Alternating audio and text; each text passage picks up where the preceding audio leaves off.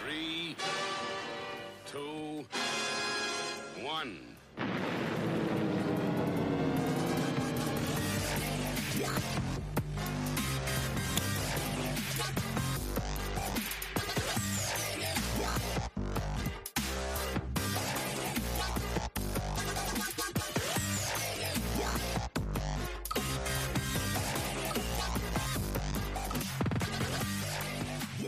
All right. All systems go. Hello, willkommen, bienvenue, konnichiwa, ni hao, jambo, marhaba. It's time for the Arms Inquisition yet again, episode 260 on Sunday, the 4th of December. I'm Phil. I'm Ben. I'm Matt. And we got Chris Tolworthy back with us again. Hi, Chris. Nice to see you again. Hi, thanks for letting me back. It's a pleasure. You've got so much research in your mind that we want to tap. And the sort of idea behind this podcast was to focus mainly on Atlantis, which is one of my favourite subjects. And it's kind of in vogue with this, incredibly dangerous Netflix series with Graham Hancock. Now then, I've been looking into Atlantis for a few years now, whether it be books or YouTube channels or whatnot. In fact, I got Charles Berlitz's famous book earlier this year in a charity shop, which came out in the early 80s, I think, 84, something like that.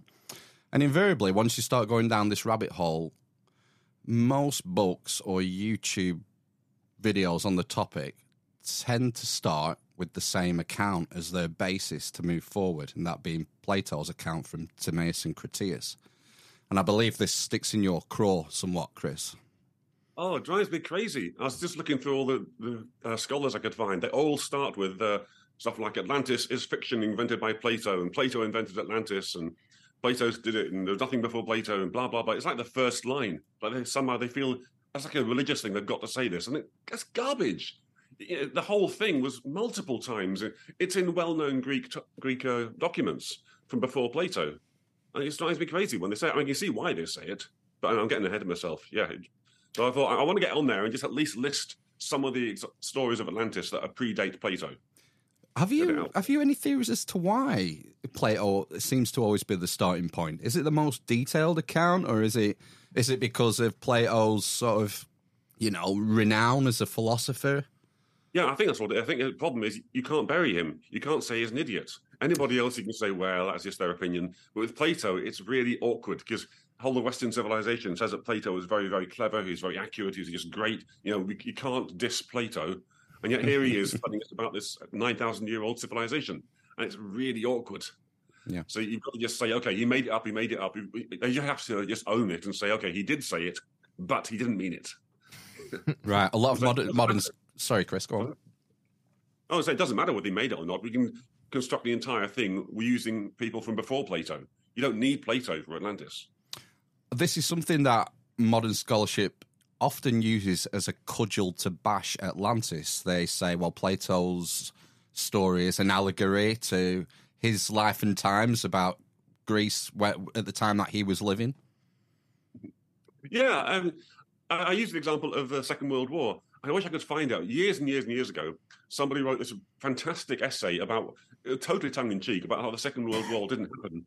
Because all the names, apparently, like the name of Hitler, the name of Goebbels, and the name of this person, that person, they all kind of fit, like as if they're fictional. Like somebody was called Iron, and somebody was called Tank, and somebody was, and it makes a really, really strong case that the Second World War never happened. Now, obviously, it did happen, but if you wanted to, you could make it sound like it was an allegory. Like it never really happened. There's no evidence for it. I mean, you could say it's all contradictions. I mean, it's supposed to be against Germany, and then America said it's against Japan. They made a stupid mistake. Like it's obviously fiction. Now, it isn't fiction, but it's very easy to make truth look like fiction if you don't want to believe it. Great point. So yeah. I thought it's interesting. I'm just going to sidestep it entirely. Let's not even talk about Plato. Let's talk about the story before Plato and see that this was the best-known story. Actually, it probably was the best-known story in all world history. I mean, where do you want to start? Yeah, well, where do we start when it comes to pre-Platonic Atlantis references? 110,000 years ago. I tell you, it's linked to a video I just saw last week. It's brilliant. This is the oldest story that's known to mankind, because it's the same story is told not only in Greece, but in Australia. So they knew it had to be at least 50,000 years old. And it all centers around the seven stars, the Pleiades. The Pleiades, or whatever. Yeah. The seven sisters. There's only six of them. And every single story about these says there were seven, but one of them disappeared. And that could only have been 100,000 years ago, because the two stars are so close together, you cannot tell them apart with an naked eye, but you could 100,000 years ago. So that places it there. There's other evidence too that this is a 100,000-year-old story about Orion, the great hunter, and how he was attacking the seven sisters. And every single civilization on Earth, America, Australia, Africa, you name it, has this same story. And this is a story of mankind. And it's basically the story of how we left Africa. This is the Out of Africa story, of how you got these young, excited, macho hunters saying, we want to defeat the planet, we want to defeat the world, we want to defeat all the lands. And then the poor little lands getting defeated. So you got Orion versus the seven sisters. Each of them represents a different land. And that's basically the story of Atlantis. The story of Atlantis is the Out of Africa. I mean, Atlantis just means a daughter of Africa. So a daughter of Atlas. Atlas just meant the mountains at the edge of the world, which they meant as Africa. When you got to Pliny the Younger, who said that Ethiopia, which means the land of the burnt face, is what we call Africa today, was the whole of Africa. Used to be called Atlantia. It's just the land of Atlas, because Atlas was at the edge of the world. They had this view of the world being a dome, and at the edge of the world, there's all these unknown mountains, basically, over the mountains, who knows what's over there. And that's the area they called Atlas. Probably comes from the word Adrar, which is the Berber word for mountain. It was the edge of the world, meant Africa, all the places you came from, the origin places, the land of the dead, just like out there. And whenever they talk about it specifically, they're always talking about Africa, Ethiopia. So yeah, it's the Out of Africa thing. This is a 110,000-year-old story. And sorry? So you mentioned the Pleiades, about that. That's how you date the story to 110,000 BC, because one of the stars isn't visible now. How did they know it was visible then? Right, well, you can track the movement of it. I've got powerful telescopes, so you can so there's all these stars you can't even see because they're too far away. But there's six stars that makes up Pleiades, and there's actually seven of them. But on the powerful telescope, you can just about resolve that two of them are really, really close together. But the human eye can only see one star. But because of the way they've moved over the years, you can work the clock back and realize the stars were separate, and they're further and further apart the further back you go. They used to think you could sell them apart about 50,000 years ago. So they say, okay, when the story is split off to Australia, then they could see it. But they've done more accurate measurements since then, and they reckon, no, it was actually 100,000 years ago. You couldn't really tell them apart until 100,000 years ago. So that really dates it. And does this tie in with like the sort of modern understanding like of anthropology and, how civilization, is the Out of Africa thing the accepted? Yeah, 110,000 years ago, we all left Africa. There's several waves. There's another one like 70,000 or 50,000. And there's various ways. 110,000 is a sort of beginning point. And this is why I get so excited about Atlantis, and why it's so important, and why scholars don't want to accept it. Because once you accept Atlantis, you accept that we have reliable records from 10,000 BC that talk about much, much earlier. And it opens up this entire 100,000-year history. It's all written there. It's all written in the stars. What I wanted to talk about today is the examples of the more recent stories of Atlantis, and maybe end with the story how it is in the stars, because the Greek stars is just fascinating. Every detail of the stars, when they rise, where they set, which ones never go below the horizon, what time of the year they appear, what colours they are, how far apart they are, you name it. Everything tells a story. It's amazing. We talk about not having writing before 3000 BC. We have writing in the sky. They have these patterns, and they've interpreted these patterns, and they've attached these patterns, all this meaning to it. And you've got a calendar there, you've got a space, you've got time, you've got characters, you've got events, and every story, you can put a date to it. In fact, I'll rush that a bit. I've got these notes I was writing down, and as usual, I completely just go away from them right from the beginning. It's okay. 110,000 years old. Okay, it's the world's oldest story. The story that all the people have there from Australia, America, whatever, is how you've got basically the builder, your young macho guy, your Orion defeating the lands, these ladies who are like the gatherers, the hunter defeating the gatherers. And now there used to be 7 of them, and now there's only 6. And that's what's most important. So that dates at 110,000 BC. Also, you remember the Yazidis I mentioned before, they have records too. They also date the beginning to 110,000 BC. So that's 2 lots of records. And that's when scholars say they left Africa. So you got 110,000 BC. The next big date, you got 10,000 BC. You're the first of the seven sisters, who are the seven daughters of Atlas, the seven daughters of Africa. That is what's called Electra. Now, Electra, her island, each of them has a particular place. Her island is the island of Mount Sayus on where is that? South Sayus? Anyway, it's the little island next to the Dardanelles, where Europe joins to Asia. Because mankind, after we left Africa, we settled in Anatolia for quite a long time. Modern Turkey. Modern Turkey, yes. Yeah, because the Neanderthals had taken over further north. They were already in Europe. And so, in the story of the Seven Sisters, you've got the story of how we left Africa and how we then spread out to, in this case, Greece. Yes, I know. Electra is one of them. Her mountain was this little island just by the Dardanelles. So that's when you first left the old world. And so that dates it to about 10,000 BC. Because this is very much in the time of Göbekli Tepe. That's the place. Now, her son was called Iason. He loved Demeter, who represented agriculture, the goddess of agriculture. So, and that dates it to 8,000 BC, because that's when you get your settled farming. So the story is that she was in this island by the Dardanelles. He had a son who loved agriculture. And then I think it was Zeus said that he can't do this. He can't settle in agriculture, so he killed him. Luckily, Electra had another son. I think, who is it now? It was the rape of land, basically. Dardanus, that's right. And Dardanus then left. Dardanus said, I'm sick of this. I am leaving the old world. I'm going to go to Europe. And that's where we get the Dardanelles from. Wow. Which is a little gap between Europe and Asia. And it's named after Dardanus, the son of... Anyway. Now, according to the scholars, they left about 6,000 BC. You can actually trace where all the animals were, like animal droppings and skulls and so on, where people were herding animals. So that dates us about 6,000 BC. But also, the Pleiades were called little pigs, and pigs were also domesticated 6,000 BC.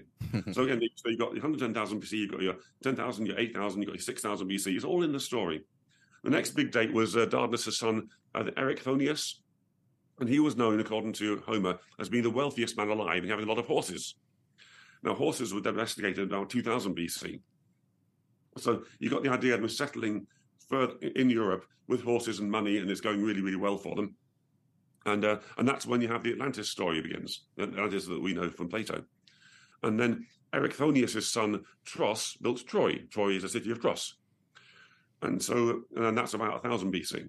So just this story of Electra, who was one of the daughters of Atlantis, daughters of Atlas. Atlantis just means a daughter of Atlas. The story of Electra, you've got all these dates, 10,000, 8,000, 6,000, 2,000, 1,000 BC, all contained within the story. And I think that's brilliant. That is the way to teach history. And now we can dig up the archaeology and sort of work out and find out they're actually correct. But it's all there in the stars. And that's just Electra. That's just one of the seven sisters. And they've each got a story like this. You can go through each of the seven sisters, and you can see what part of Greece they belong to, and how it's a story of how the Greeks, well, the Athenians specifically, gradually came from the old world, from Turkey as it is now, to all the different parts of Greece, and how they settled in these seven places, and they became the seven sisters. And they weren't the only daughters of Atlas. The point I want to make also is that there were many daughters of Atlas. There are many Atlantices or Atlantides. So when you have different people saying, no, Atlantis was actually in America, or Atlantis was here, Atlantis is everywhere, basically. I think they're actually right, because this is a pattern. Throughout history, you've had the young men have gone and left and founded a new land. The successful ones are good on boats, because that's the only way you travel. So whenever you have a powerful maritime civilization, they tend to have circular harbours. Especially you see this in the Phoenicians. The Phoenician capitals like Tyre and Sidon and Carthage, of course, all have their circular harbours. And you can go back in time and you can see how the dominant civilization, the maritime civilization, always had the circular harbours. And they always grew proud, and they always invaded other nations, and they always finally had a catastrophe. So the Atlantis story has been repeated many, many times. So I'm quite happy to say, yes, there was an Atlantis in America, and yes, in Ireland. Yes, because that's just the normal way. You have a circular harbour because it's the easiest way to defend it. This is not It's nature. It's natural. We invade because we're human. We do these things. We grow proud because we're human. It all collapses because pride makes us weak and lazy and take chances and so on and so on. Everything in the Atlantis story is very specific to a particular example that Plato knew about, but it was repeated many, many times. And as I specifically would point to Tyre, to Sidon, to Tunisia, to the Eye of Africa, and I'm quite sure throughout the world this has happened many times. So it's not like the different Atlantis people are all enemies and one's wrong and one's right and all the rest are wrong. I think they're all looking at different Atlantids because there are many, many daughters of Atlantis. Or the other point I'd make is not just the 7 Pleiades, there's also 7 Hyades, which were the ones who were the nursemaids to Dionysus. And Dionysus means Dionysus, which means they came from Nisus, which is the old world. This thing the Hittites call themselves at the Nisus. Dio just means Zeus. It means Zeus from Nisus. Nisus in the old world. The Hyades were the oldest daughters of Atlas, the original ones. And the important thing what they did is that they were nursemaids to Dionysus, who gave us civilization, basically. Particularly, he gave us alcohol, because alcohol is the basis of civilization. And all the scholars, if they're any good, say this. That's how our ancestors persuaded the hunter-gatherers to stop being hunter-gatherers and become slaves because they got drink and booze. I mean, seriously. That book, Against the Grain, it explains why it is we have civilization was based on grain and wasn't based on seafoods or potatoes, because grain is very easy to tax. It's above the ground and it all comes ripe at one time of the year, so the king has to come in and see how much you've got and take your money off you. But the other advantage of grain is that you can make booze from it.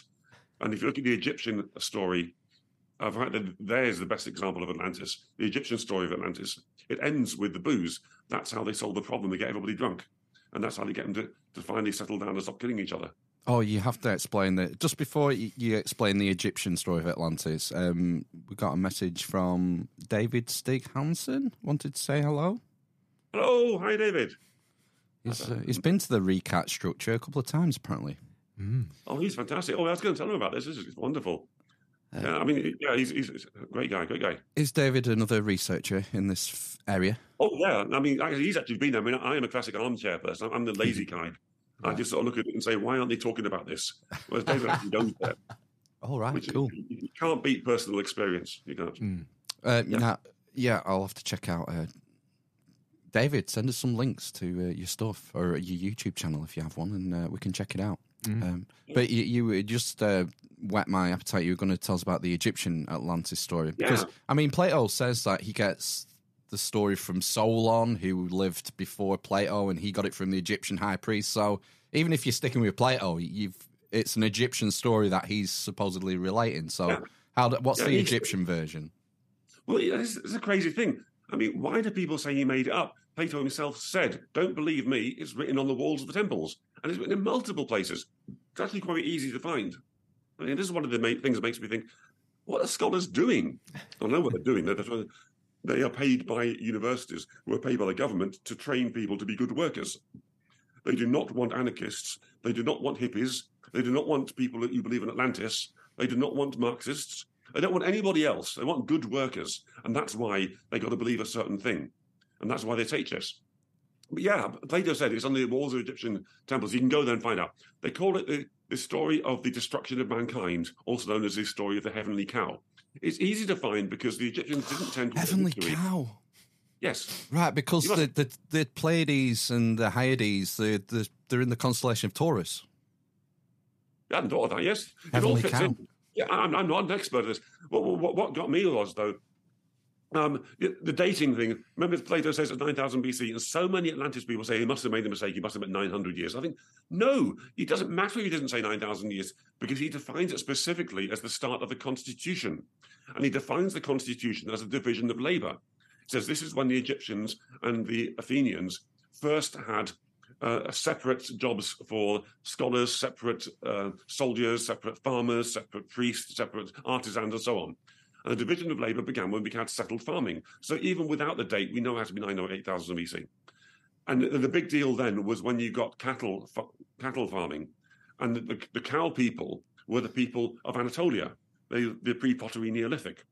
And they were the ones who rescued the Egyptians. But yeah, the story of the destruction of mankind It's on King Tutankhamun's tomb. It's in various other tombs. And that's 1300 BC, so that predates Plato by 1,000 years.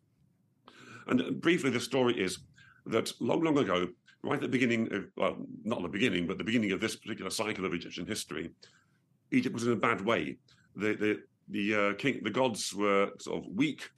Somebody else had taken over, these blasphemers, they called them, had taken over Egypt. And the only way to get rid of them was the people of the cow came and drove them out to the mountains and killed them. Oh, this isn't Hyksos, is it?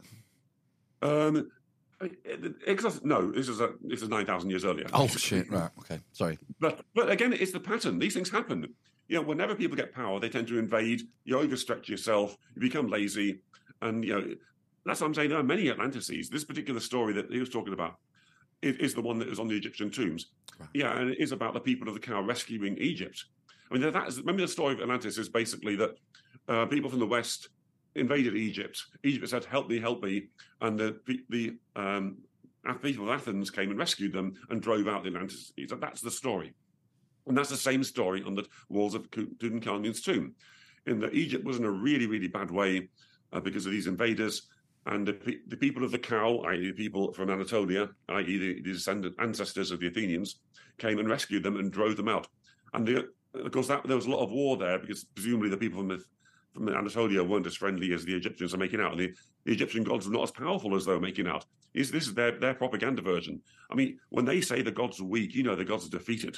You know that Egypt was in a really bad way. And you can show it archaeologically. You don't need to rely on this. It all tells the same story. But yeah, the people of the cow saved Egypt. And that is the story of Atlantis. And you can say, well, where did they drive them out to? Drove out the mountains. Well, they're not going to drive them out to the Egyptian mountains because that's in Egypt, and they aren't very big mountains anyway. They're not going to drive them to the Anatolian mountains because that's where the people of the cow came from. So the only mountains nearby are the mountains to the west. And this became known as the Mountains of Death. The ancient Egyptians and the Athenians all saw death as the land of the dead as being over to the west. Because you didn't go there, because this is where the powerful people were who were going to kill you. It all tells the same story. So yeah, these are the people of Atlas. The land of the dead is the Atlas Mountains, because that was the edge of the world as they knew it. And so the idea was that's when the sun goes to set, and when you die, you go over those mountains and you fall down this big pit. And actually, on a tangent there, in the days of Homer, it's actually seen as a good place. It's a very blessed place. It was only later on when the Athenians became more powerful and started to expand and go to the west, then the propaganda said that the people in the west had to be really bad guys. So it's really interesting how the Hades started off as a good place and became a bad place. And if you actually look at the description of Hades, they're basically describing Atlantis. But yeah, the story of the heavenly cow is a story of Atlantis, and it's on the walls of the tombs, just as Plato said. You don't need to trust Plato. I mean, and the main reason, if you remember nothing else about the pre-Plato Atlantis, is that the scholars try to tell us that Atlas the king in Plato and Atlas the mine's gone blank. The gods versus the Titans. Atlas, the leader of the Titans. The scholars try to pretend they're two different people, and they're not. All the ancient sources say they're the same person. Atlas the king was Atlas the Titan. So when you're reading about Atlas the Titans, like the Titanomachy, the great war between the gods and the Titans, this was the story of Atlantis. If the Titanomachy, it began with the people of Atlas taking far too much interest in Egypt. Again, it's the same as in the story of Plato's version of it. And so then the gods decided to drive them out, and they drove them out back to the west, where they came from. Again, it's the same story as Atlantis. Now, the scholars try and say that, well, Atlas the king and Atlas the Titan were two different people. Garbage. Again and again and again, all the sources say they were the same person. It's the same story. It's the founding myth of Athens and the founding story of Egypt are the same story. It's the story of Atlantis. The same as a 100,000 years old story that's throughout the world. It's the same story. Sorry, I'm going on and on. Interrupt. No, I'm just letting you go. Well, I mean, so are we saying that all these stories relating different events that have happened through history, or is it an echo of the original event that's being retold and made? Specifically, the original event from 9000 BC. I mean, obviously they're simplifying it. I mean, I would argue that The actual event we're talking about, you could include 10,000 BC because you've got Göbekli Tepe, then you've got the leaving there. 8,700 is where archaeology pinpoints it. And that's the other point. That's the first thing that got me interested in Atlantis. I said, well, instead of saying, well, was he making it up? Let's look at archaeology. And sure enough, the people of the West, people of the Atlas Mountains, traveled east and disappeared from the record 8,700 BC because of the Younger Dryas. And then suddenly the people of Egypt all disappeared, the Natufians. And then a few hundred years later, the people of Egypt reappeared, but this time they had weapons. Before that, they never had bows and arrows. But after that, they had bows and arrows. And then after that, the people of the West suddenly reappear in the West again, only slightly further east than they were before. Yeah, so archaeology backs this up. It happened just when Plato said it did. Yeah, the people of the West invaded Egypt, killed everybody in Egypt, got driven back again. And after that, that's when you get the first... I mentioned in my book about history is defined by this Great Wall of Jericho, the first great wall, the first great tower, the biggest building in the world for 5,000 years, 8,000 BC. And just as Plato said, 8,000 BC is when the Egyptians began their nation. Specifically, is when they start having a division of labor, i.e., when they settled, i.e., when they built this big tower at Jericho. Because Jericho, not Egypt, has always been the whole area, including what we now call Israel, and the whole Egyptian empire. I mean, Israel was just a little corner of Egypt. It covered everything from Libya up to Syria. Occasionally, it sort of shrunk down to the Nile, but the original center was at Jericho. So all the dates add up. It's exactly as Plato said. 9,000 BC was when they had the battle. 8,000 BC is when Egypt finally got sorted out. Because these things take hundreds of years. I mean, we're talking skirmishes. We're not talking like spaceships in here. Yeah, we're talking people walking. And this is another epiphany. When I realized everything they're describing really takes place in the Eastern Mediterranean. I mean, these things were repeated around the world. These are patterns that we learn. I mean, history. Sorry. So this is the point, because a lot of people point to the reference to the Pillars of Hercules, and that this is the gap at Gibraltar. The gap between southern Spain and North Africa. Yeah, but by sort of 200 BC it was. That's because the Athenians had been expanding. If you look at the earlier texts, they're very clear that, basically there were lots of Pillars of Hercules. I mean, more specifically, the actual word is stela. It's like it's a memorial, a stone with writing on, not actually a pillar. And what would happen is whenever the Greeks would conquer somewhere, they'd put a stone down and say, we've been here. Hercules has been here. Because Hercules was the symbol of Greece, the symbol of Greek power. If you look at the stories, wherever Hercules was, that's where Greece was. When they defeat a nation, they stick some pillars there. It's like this stela, rather, stones with writing on, saying that we've been here. And there's examples of Pillars of Hercules in the east and the south and the west. In the particular time of Plato, it's pretty clear that they were around Tunisia, because, and especially before the seas rose, there were a lot more islands, and it was very much the Eastern Mediterranean was like as enclosed. I mean, it wasn't completely enclosed, It was rather like the North Sea, It's kind of enclosed by Britain and Europe. I mean, big gaps, The Mediterranean, as Plato talks about, the Mediterranean Sea, which is the bit between sort of Sardinia and Italy, it felt like it was enclosed. There's so many islands around, and that was their world.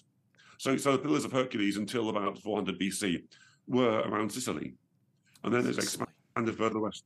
All the myths, and you trace the myths, and the myths will first of all place things really locally, and then 100 years later, the version of it places it further away. And eventually, the Pillars of Hercules sort of travel all the way up to Europe, and until they're up in the lands of the cold north.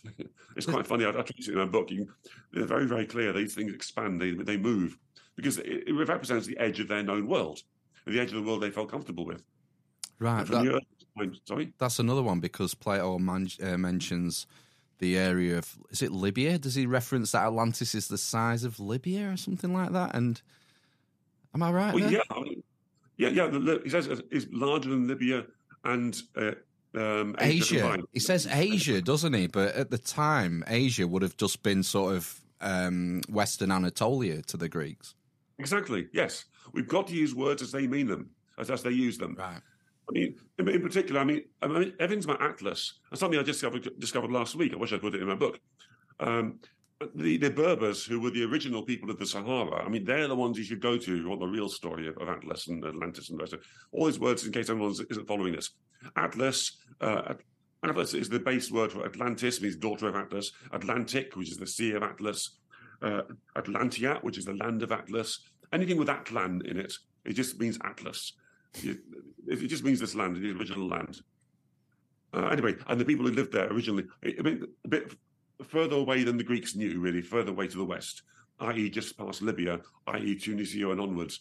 And as they expanded, they kind of conquered that area, and so then it meant past the, into the Atlantic Ocean as we know it. But back then, you've got to use the words as they use it. As you say, Asia to them meant Asia Minor, which meant Anatolia, modern-day Turkey. Libya meant the northern part of Africa, pretty much the whole northern between Egypt and the mountains. Yeah.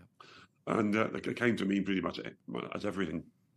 You've got to use the words as they use them. That's why, what was I saying?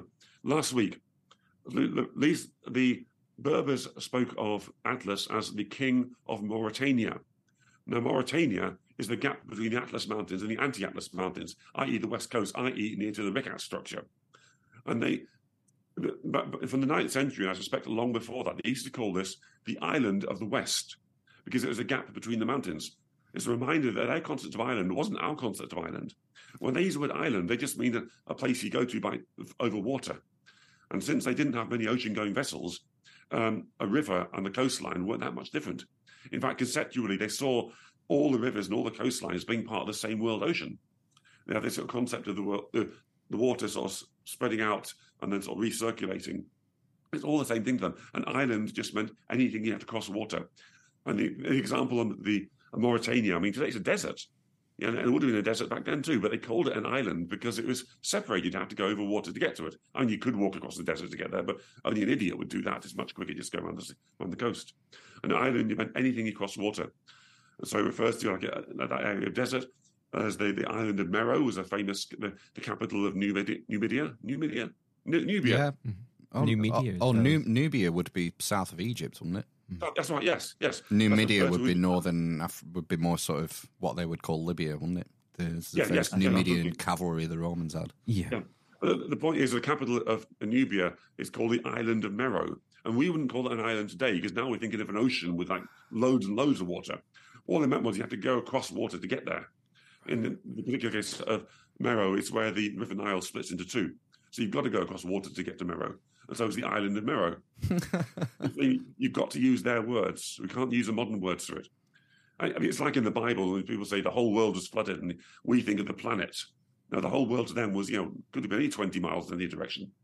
I mean, if you're flooded, it doesn't matter. How's this sort of, like the climate change from the Younger Dryas affect the story when it comes to this Atlas region and where the Atlanteans were living? Well, well, that's what caused the people, we call them today the Ibero-Mauritians. Basically, they were the Atlanteans, the people of Atlas, people of the Atlas Mountains. That's what caused them to move eastward, because the weather had changed and it was drying up a bit. And so that's why they attacked Egypt. Right, so they were forced east due to the Younger Dryas. Yeah, because the great thing about Egypt is the Nile always runs. This is why Egypt has the oldest records. Because Plato talks about this. Everywhere else, every sort of few thousand years, something will go wrong. Whereas the Nile, it's always there. Whether it's good, it's bad, indifferent, every single year, you always get the flood, you always get the nice soil, you always got water. So whatever happens, you can go to the Nile and you always have a bit of life. It's wonderful. It really is. Yes, that's what caused it to happen. As far as Plato's version, and again, I have to say, these are patterns. We have crises and floods and asteroids and you name it. Things happen. So this kind of pattern will happen. And I'm totally in favour of people who say, that there's a circular place in America or there's a circular place on an island, and they were destroyed by a flood as well. Yes, these things happen. That was something I was going to ask you. Really, what you thought? Have you looked into the Azores story of Atlantis? Whether there was anything there in that? I trust the people who make it. I mean, I'm sure they're not lying to us. Because if you've got a maritime civilization, certainly back then, today it's different because today you've got airplanes and you've got explosives and so on. So that makes a different. You build things differently today. But thousands of years ago, you would build a circle. You look for something circular; it's easier to defend. So wherever there's a circle, you'll find people, and you'll find that they use it as a fortress. I mean, this is why the Richat structure. I mean, it has to be their fortress. Because those people every 5,000 years or so, when they had a wet Sahara period, that was just teeming with people. And this was a natural fortress. So, of course, they'd use it as a fortress. And, and it has rivers going everywhere, particularly the Tamanrasset, linking it to the northern part of Africa. So, obviously, it's going to be full. You don't need to prove it. I mean, you need the onus on proof is to prove that people didn't use a natural fortress. It's like when I got badgers, I feed the badgers every day. Local badgers are wonderful. If I put the peanuts out and they're gone in the morning, I know the badgers have eaten it, and something's going to eat it. If you're going to prove to me that something magical has happened to the peanuts, you've got to prove it to me, because I know if you put peanuts out there, something's going to eat it. Similarly, if you have a circular fortress, people are going to be there. It's very much like the 12,000 year cycle of history. When the scholars say that we didn't know about the 12,000 year cycle until like 200 BC, that's garbage. It's like saying we don't know there's 365 days in the year. As long as you've got a temple or any kind of permanent settlement, you're going to align it to the stars that arise in the spring, because that's when you want your harvest. And so you're going to have this thing narrowly pointed at the stars. And after 50 years, it's going to be in the wrong place. You're going to notice the stars have moved. Everybody's going to notice every time there's been a civilization, they're going to have shrines pointed at stars. And every time 50 or so years passes, i.e. one human lifetime, they're going to notice that the stars aren't where they used to be, because they'll have drawn them there. And they'll say, look between this channel and you will see the stars arise at the beginning of the year. And people are going to say, wait a minute, they're not quite in the right place. And then all you need is a stick in the ground. You draw a circle, because the stars always move in circles. And you think, well, it moved this much in 50 years. Another 50, another 50, another 50, 20,000, 30,000 years. You're not going to be precise. But everybody's going to know that it's going to take 20, 30,000 years to go all the way around, because it's moved that little bit in 50 years. So the onus of proof is on the scholars to prove that they didn't have these things. We don't have to claim that they had absolute precise mathematics, which they may well have had. I think sorry, Chris, I was just going to say, I think the thing that maybe scholars have problem with the long count, the precession of the equinox. Great, yeah, they knew this thing happened, but how is it relevant? That's probably what interests me more. Why is it relevant to them to sort of mark these things? And we get it through, we talk about the age of Aquarius, the age of Taurus. It all seems to tie in with theology as well, like the Old Testament and Egypt as well, the age of Aries. These sort of religious things seem to line up with these periods of the long count. Yeah. I was thinking about that last week. I think it all comes down to what we are as physical humans. We are born every 25 years. A person can be born 25 years later on average. They can have kids, or 18, 25 years, whatever. Every 25 years or so, you've got a generation. And you've got a whole generation of people having new ideas, rejecting the old ideas. And that creates a cycle of 25 years. You've then got human life being 100 years. The oldest people were dead after 100 years. 100 years gives you human memory. So even though the kids have different ideas, they've got people around who can remember the past. So you've got a natural cycle of 25 years. You've got a natural cycle of 100 years. Now, I mentioned before about this 5,000-year cycle of... We're living through an information revolution now. And there was another information revolution 5,000 years ago when we invented writing. And there's another information revolution 5,000 years before that, when we had the division of labor. Because for the first time, you have specialists, people who knew what other people did not know. And that was a huge information revolution. So that's a 5,000-year cycle. I mean, look at it. All these things are quite natural. I think this is what... Graham Hancock argues that there could have been, every 12,000 years, there could be bombardments from outer space. Yeah. Possibly. But if you look at Egyptian dates, the dates for their big changes, they only average 12,000 years or 20,000 years, whatever. Sometimes they're a lot shorter. Usually there's 10,000 years-ish. Anyway, my thinking is it comes down to what we are as people. 25 years cycle of birth, of new ideas. 100-year cycle of everybody dying. So that's new ideas and take over. You've then got the memory of writing these things down. And then you've got the physical limit in your brain. Most people can remember about 100 friends. If you have more than 100 friends, you start to forget the details. You can only keep track. This is why optimal size for a human tribe is 100 people. 50 people, 200 people, it depends. That's that kind of number. And I think that is the basis of why we forget things.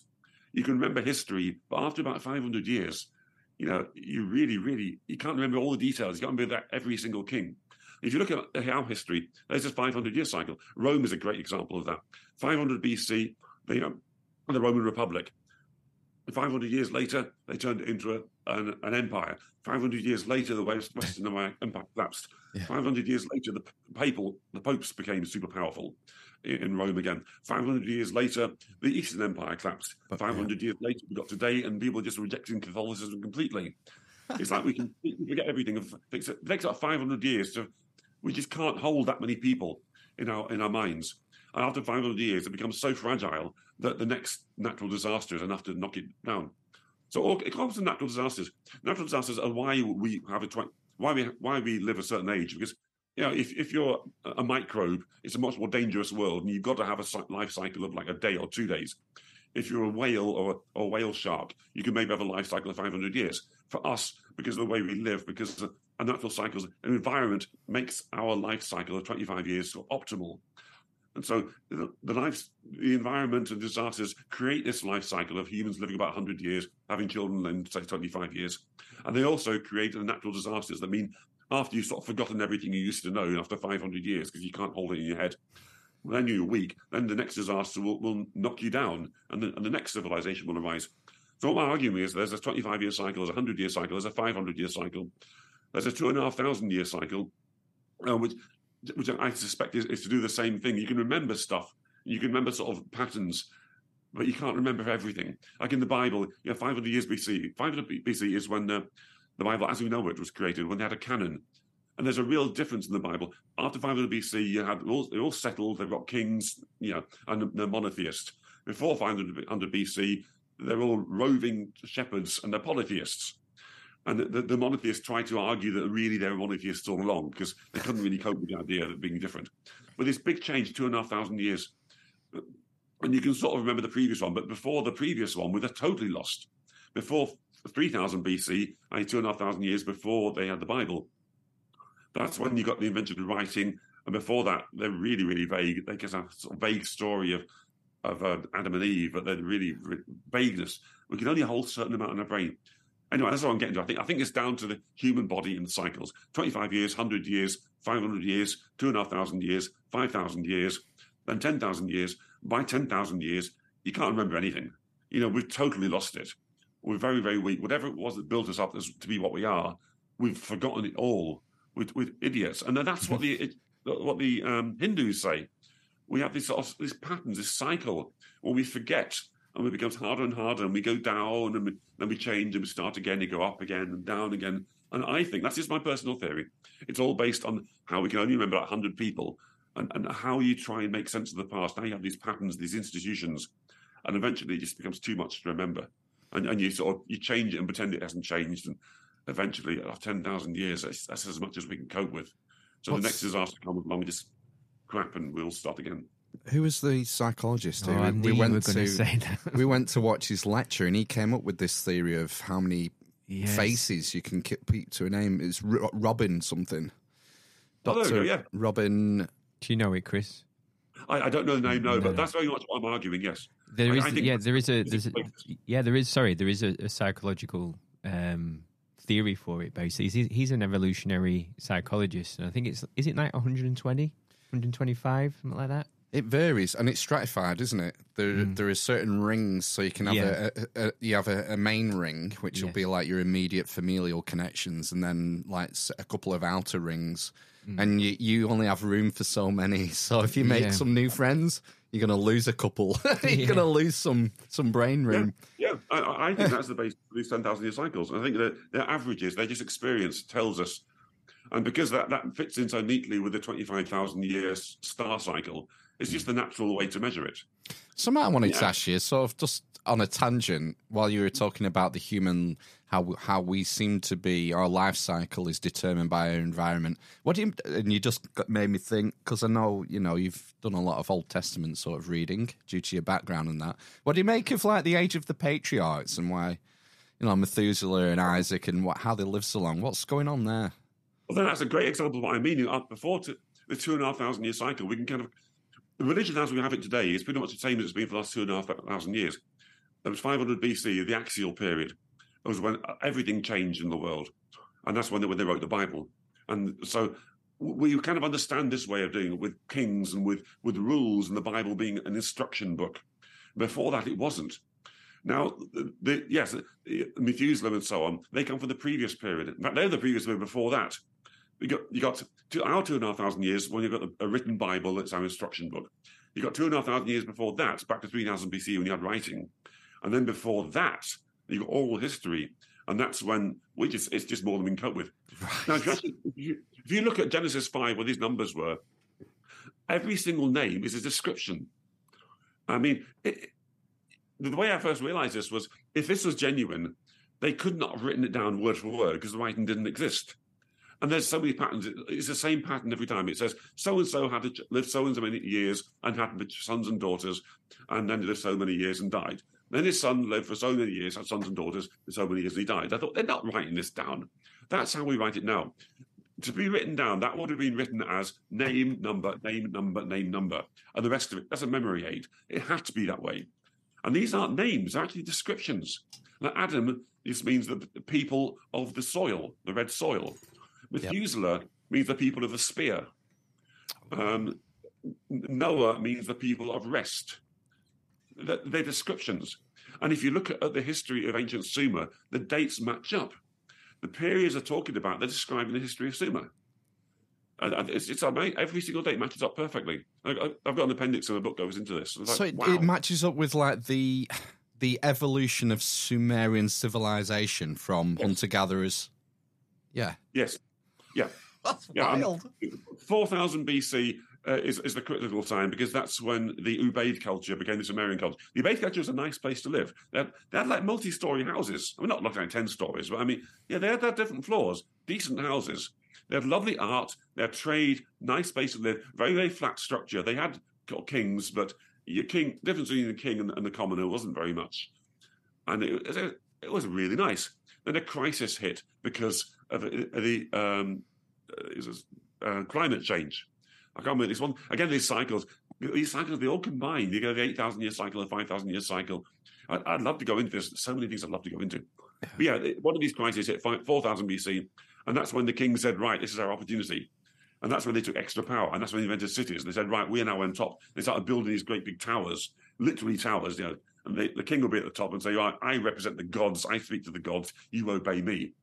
And this carried on, and then they invented writing, and that enabled the system to expand massively. Because once you got writing, you can send instructions hundreds and hundreds of miles. And you can you seem like you're a god because you have all this knowledge, so it seems. And it involves the invention of property as well. You need to be able to write down and record who owns what, i.e. the king owns everything and you don't. Yeah. I mean, that is why they invented writing. 3000 BC, the temples became so wealthy. If you look at the different kinds of writing, they had this thing where they put a clay ball, I forget what they call them now, and they'd put a little object to represent everything that they owned and stick it inside this clay ball. And that worked for a while, but they found cuneiform worked better. So there's various, and the problem was they had too much money. They got so wealthy, about 3000 BC, they had to find a way to list everything that's coming into the temple. Because the temple was getting all this gold and silver, and they had to keep track of it. And that's how they invented writing. And then high priest and king is probably pretty much synonymous in this period? Yes, yeah. I mean, eventually they had to separate them because it became really obvious the kings made mistakes. You need plausible deniability. You've got to blame the high priest, and the high priest has to blame the king. It works together. So it's like, not my fault, governor. So I seem to have failed. I haven't really failed. That's the other guy. Wow. But yeah, the dates do match up though. 3000 BC is a critical time. That's when you invent writing, and that's when they have Enoch. Enoch is about the guy who knew things. He knew writing. He was able to write things down and remember things. And all these ages, I used to wonder in the Bible, why is it all these people live for 900 years? Look closer, it's not that they live 900 years. It's that everything points to 3000 BC, and everything changed around 3000 BC. Mm-hmm. Anyway, yeah, it's all in my book. But because we're looking back, the way we think of it, we're thinking of these people as being literal individual people with sort of two arms and two legs. And we find it difficult to think of them as periods of time, as cultures, because the way of thinking has changed every couple of thousand years. It's just our way of seeing religion changes. I mean, recently religion changed as well. This idea of religion being about belief, that's a modern idea. It didn't used to be religion, just meant culture. The ancient Jews didn't matter what you believed. Moses never asked you to believe anything. He just wants you to perform certain sacrifices to prove that to show that you were part of the team, that you were working on the same page. Totally different ideas of religion, different ideas of history. We can only hold so much in our heads, and that's the problem. The Genesis chapter 5 is before 3000 BC. This is 2,500 year cycles ago. We can kind of make sense of what happened 3,000 BC to 500 BC. That's like Genesis, Exodus, and so on. But before that, we really have trouble. We have come up with stupid ideas, that Methuselah was an actual individual person, lived 969 years. Oops, well, my alarm's going off telling me to water the plants. That happened last time, didn't it? Yeah, it did, yeah. Something else you mentioned in your email was about our DNA. Something about the story of Atlantis maybe being written in our DNA. What was that? Yeah. Well, that's what I was just saying about the cycles. The reason we have this 25-year cycle is because our DNA says, you're going to have kids. It's like, well, you hit a certain age, like sort of 13 to 14, 15, as a sort of typical male, heterosexual male anyway, and suddenly women become really, really interesting to you. And naked women become even more interesting. And you have this sort of drive, this sort of, I must get a woman, must be naked, must do anything for this. That's our DNA. It's forcing this cycle. And it's because of the cycle, then we have conflict. And then we want to expand and spread and want to own things. And all this human stuff, it's all written in our DNA. And that's why we expand. And simply our DNA makes our brain a certain size so we can have our 125 friends. Give or take. And that's why we can remember history now. We're pretty good at history for 500 years, so-so for 2,500 years, barely manage it for 5,000 years. And after that, we're really exciting geezers. After 10,000 years, forget it, And it's like this breath of wind is going to knock over our entire civilization because we just don't know what we're doing after a while. You found it, Matt. It's Dunbar's number. Dunbar's number, yeah. 150, it says. Robin Dunbar. Yeah. There we go. Well, that's what my argument is. And that's why you'll find Atlantis all over the world. Even if you didn't have any writing, no history, you can reconstruct it because you know that we want to spread out because of our DNA. You know that we want to defend ourselves. Because we live in a two-dimensional surface on the planet, we're going to have circles to defend ourselves because it's the most efficient way. It's the smallest area to defend. So you're going to tend to get or harbours and circles, which are like the basis of Atlantis. And the ideal harbour was circles within circles within circles. I mean, for example, I used to live near some hill forts in England. I don't know where it was now. God, I was born in Rugeley, Staffordshire. There's various hill forts anyway. The point is, it's just natural. You'd have concentric circles. It wasn't that they were copying somebody else. This is just the natural way of the way people live. And then you get proud and rich and cocky, and you overextend yourself, and then something happens, and you all collapse. That is the story of Atlantis. Now we get specific stories of Atlantis, the one that Plato told, and I mean I like to trace it. The Phoenicians, I like to trace it from Carthage back to Tyre, back to Sidon, back to Tunisia, back to the Rickard structure, but it was happening everywhere. It will always happen because of our DNA. Because our DNA means we want to have kids, we want to have friends, we want to make these networks, we want to expand, we will overextend ourselves. The cycle will happen again and again and again and again. And this is the beauty of mythology, because once you get past sort of 5,000 years, it's not practical to remember every detail. You can't remember every king and every battle and every this and every that. It's just ridiculous. But you can remember the cycles. And you can remember particular ones that were really interesting. Sort of the text example. And the text of an Atlantis situation was 9,000 BC, when they invaded Egypt and got driven back. And the text of Atlantis, it is that particular Atlantis, but there are many Atlantises. So that's why I say I'm very happy if the Azores has a circular harbour, and if they invaded somewhere and they got pushed back and they collapsed because of some natural disaster. Yeah, I can very much believe that happens. It's written in our DNA. It's written in the soil. It's written in the environment. These are the patterns the ancient people noticed. And we forget these patterns because we can't see past 5,000 years. We only understand writing on paper. They understood writing in the stars. They understood writing inside you. They understood the writing in the ground, the evidence on the ground, the archaeology. What's the text? Is that does that derive from Mesopotamia or of the Chaldees? Yeah. Just the phrases means the original text, like of the Chaldees, where Abraham came from. It's like the original ancient one. I discovered the original city where all life came from. So when we talk about Atlantis, we generally mean the one that Plato just spoke about. But like I say, I'm perfectly happy to talk about other Atlantides, the plural of Atlantis, other daughters of Atlas, because we all came out of Africa. We're all daughters of Atlas. Britain is a daughter of Atlas. Ultimately, it's a few generations. I mean, the Iliad, for example, it's called the Iliad. It's like the Pleiades and the Hyades. It means it's female. And if you actually look at Troy, I mentioned, is the great grandson of Electra, who was the daughter of Atlas. So Troy is a kind of distant daughter of Atlas. We're all daughters of Atlas. We're all Atlantes.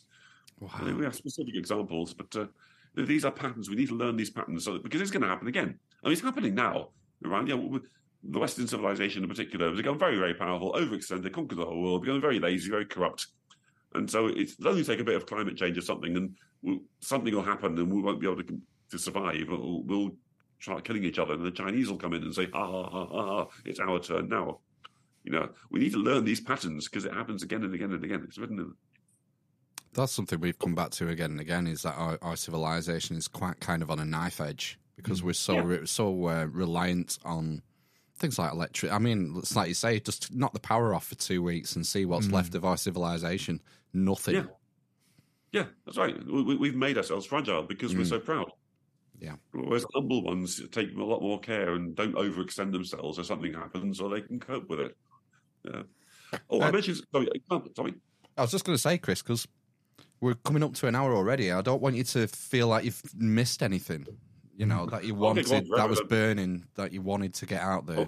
I'm not trying to rush you or anything. I'm just aware of the time. I need to have so much else I need to get done anyway. Yeah, I just wanted to mention. Don't forget to warn your plants either. Yes, absolutely. Plus, I can't think I'm hungry again.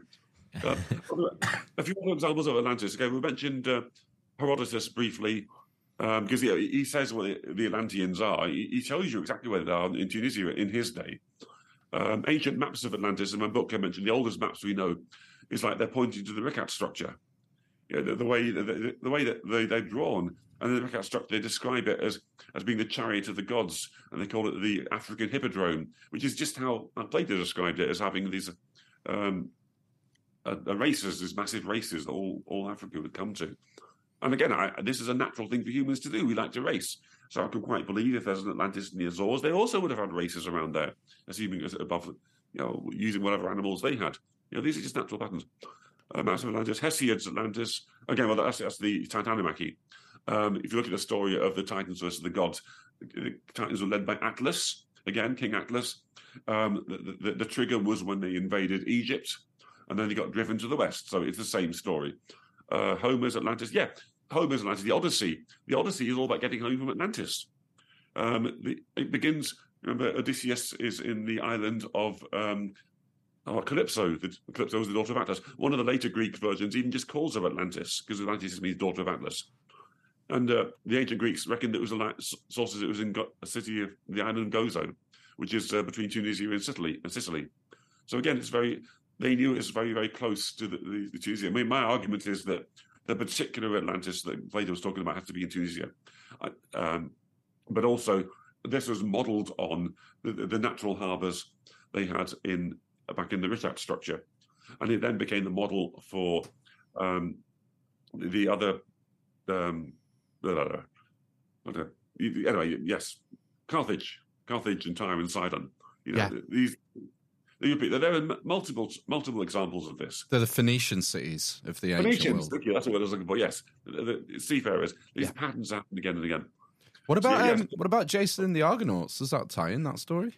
Very much so. Yes.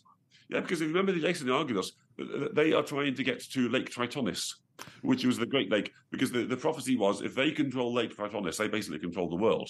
And Lake Tritonis used to be a lot bigger. This was the lake or the sea of Atlas. Next to the Rikat structure.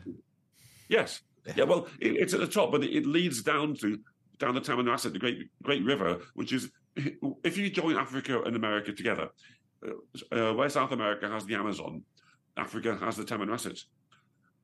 Basically, it's like the same river. Obviously, there are millions of years and they're separated now. But that's the easy way to remember where the Tamanrasset goes. Right. The Tamanrasset takes you from the Rikat structure up to the Atlas Mountains, up to the Lake Tritonis, the Sea of Atlas. And it's very important that Plato calls it the Sea of Atlas. He doesn't call it the ocean. The ocean is a general name for all salt water. But he specifically calls it the Sea of Atlas. And that's what the locals called the Lake Tritonis, which now is just like it's dried up half of the year. It's a tiny little thing. But it used to be huge, and it'd lead you via the mighty Tamanrasset River down to the Richat structure, and then out to wherever. Can I ask you a question quickly before it disappears? Off the chat, David's just asking, can we ask Chris for citations for the drifting Pillars of Hercules, the drifting west? Yes. Where would we find out that from? That is in Appendix 4 of Jack Kirby's History. Jack Kirby's History of the Future. All there'll be a link in the show notes, David, and you can download it for free, a digital copy. So, yes. Not you sell out. The one about Atlantis, the movie one, that's kind of important. That's the one where I really make the argument for it being in Tunisia. But in this podcast, I just want to make clear that I think that had to be one. Because I used to think you talk about the Rikat structure. And I've got a website about arguments to the Rikat structure, but when I wrote the book, I thought I just want to tie up some loose ends. I was reading a lot more of the older sources, and it was very obvious. You're asking about Jason and the Argonauts, and I got distracted. Yeah, they had to go to the Lake Tritonis because whoever owned the Lake Tritonis, they controlled the world. And when they got there, they found it was covered with mud because it had dried up. It describes it exactly the same way Plato describes it. It's the same place. Yeah, the sea covered in mud, and it made it impenetrable, didn't it? Yes. Yes, so they had to carry their boat across it in order to get to the remains of the lake. Interesting. One other example of Atlantis, the big one that even the critics have to admit, there was a book called Atlantis before Plato by, who wrote this now? Herky something. Hellanicus, that's right. We've only got one line from it exists now. It says, our Poseidon coupled with a Seleno and their son Lycus settled by blah, blah, blah. Basically, he's saying, in the Hellanicus' story called Atlantis, daughter of Atlas, written 100 years before Plato. The only line we've got is just about how Poseidon coupled with Seleno, which was one of the daughters of Atlas, and their son Lycus settled. Blah, blah, blah. What he's arguing in that one line is that Poseidon basically raped Athens because Seleno was the daughter of Atlas who lived in Athens. So he raped them, and their son then had to go west. Now, that's all the Greeks knew about it until Solon, when they found what was this rape? Why did the son go west? And the Egyptians had the whole story. So you don't know that half of it. You don't know this story. This is amazing. And that line also is quoted by Apollodorus as well. It's not just Hellanicus. But anyway, the point is, there is a book called Atlantis that existed before Plato. I mean, how they can say it didn't exist. And they say it doesn't exist because the scholars try to claim that King Atlas, and the Titan Atlas were different people, whereas all the sources say they were the same person. The Berbers say they were the same. I guess some examples here. There's a lot of evidence anyway. They say, yeah. So Plato's described it as an epic poem. Anyway, so I need another hour to go into this, but they're the same person. Yeah. And just to summarise, the Plato 330 BC, Hellanicus 400 BC, his book about Atlas, Herodotus 400 BC about where Atlantis was. The ancient maps of Atlantis, they were from what recent, like the one by Mercator, but he was using very, very ancient sources, and they're the ones that really emphasise the Richat structure. That's all about this in my book. Homer's Atlantis, 1000 BC, but the Odyssey is about getting home from Atlantis. The Egyptian Atlantis, 1300 BC and before, which is basically the same story. Archaeology confirms it. It's written in the sky. Yeah, if I had more time, I'd go, it's fascinating. All the stars tell the story. The dates, the places, everything's in the stars. It's just amazing. I've got a couple more. Sorry. Go on, Chris. No, that's it. That's all I want to cover. Those are the main sources before Plato. It seems that a lot of these civilizational foundation myths incorporate this story. I wondered if you'd done any work on Virgil's Aeneid and the Roman foundation story and whether there was any correlates there. I haven't done it yet. No, because that's written after Plato. So I'm like, okay, you could argue that these are too influenced by him. And I just wanted to stick this up before Plato, so we can get Plato out of the way. The entire story of there. If you put in the Titanomachy, combine the Titanomachy, basically everything about Atlas or everything about Egypt getting invaded from the west and saved from people from the Athenians. It's all the same story. Put it together, you've got Plato's story. Right. Yeah, it was after that. There's so much to learn. That's the thing. I mean, having said that, if I had more time, I'd go into it, and I could bet next week I'll be like, wow, I never knew this. I wish I'd said that. There's so much out there. And it drives me crazy that the scholars won't even admit the connection. They won't even admit that King Atlas was the Titan Atlas. Because if they admit that, they have to admit that their whole purpose for existing, a scholar, the whole reason for having universities is to make people work. And the reason that there was a time before 10,000 BC when we didn't have to work. Certainly not like we work now. And they can't admit that. Is that a modern thing? Or did when Plato set up his famous academy, did they have, a different philosophy then, do you think? Is this a modern thing over the last 100 years? About universities? Universities, as we have them now, are only a couple of hundred years old. I write about this in my book about the invention of the Stone Age. It was always known as the Golden Age until we had the dark satanic mills, and life got pretty awful for most people in Europe. And then they were going around conquering everybody. And there's the famous case of a mutiny on the Bounty. The sailors got to Tahiti, and there's all these naked women who were just happy and relaxed and having a lovely life. And they thought, we're the advanced ones.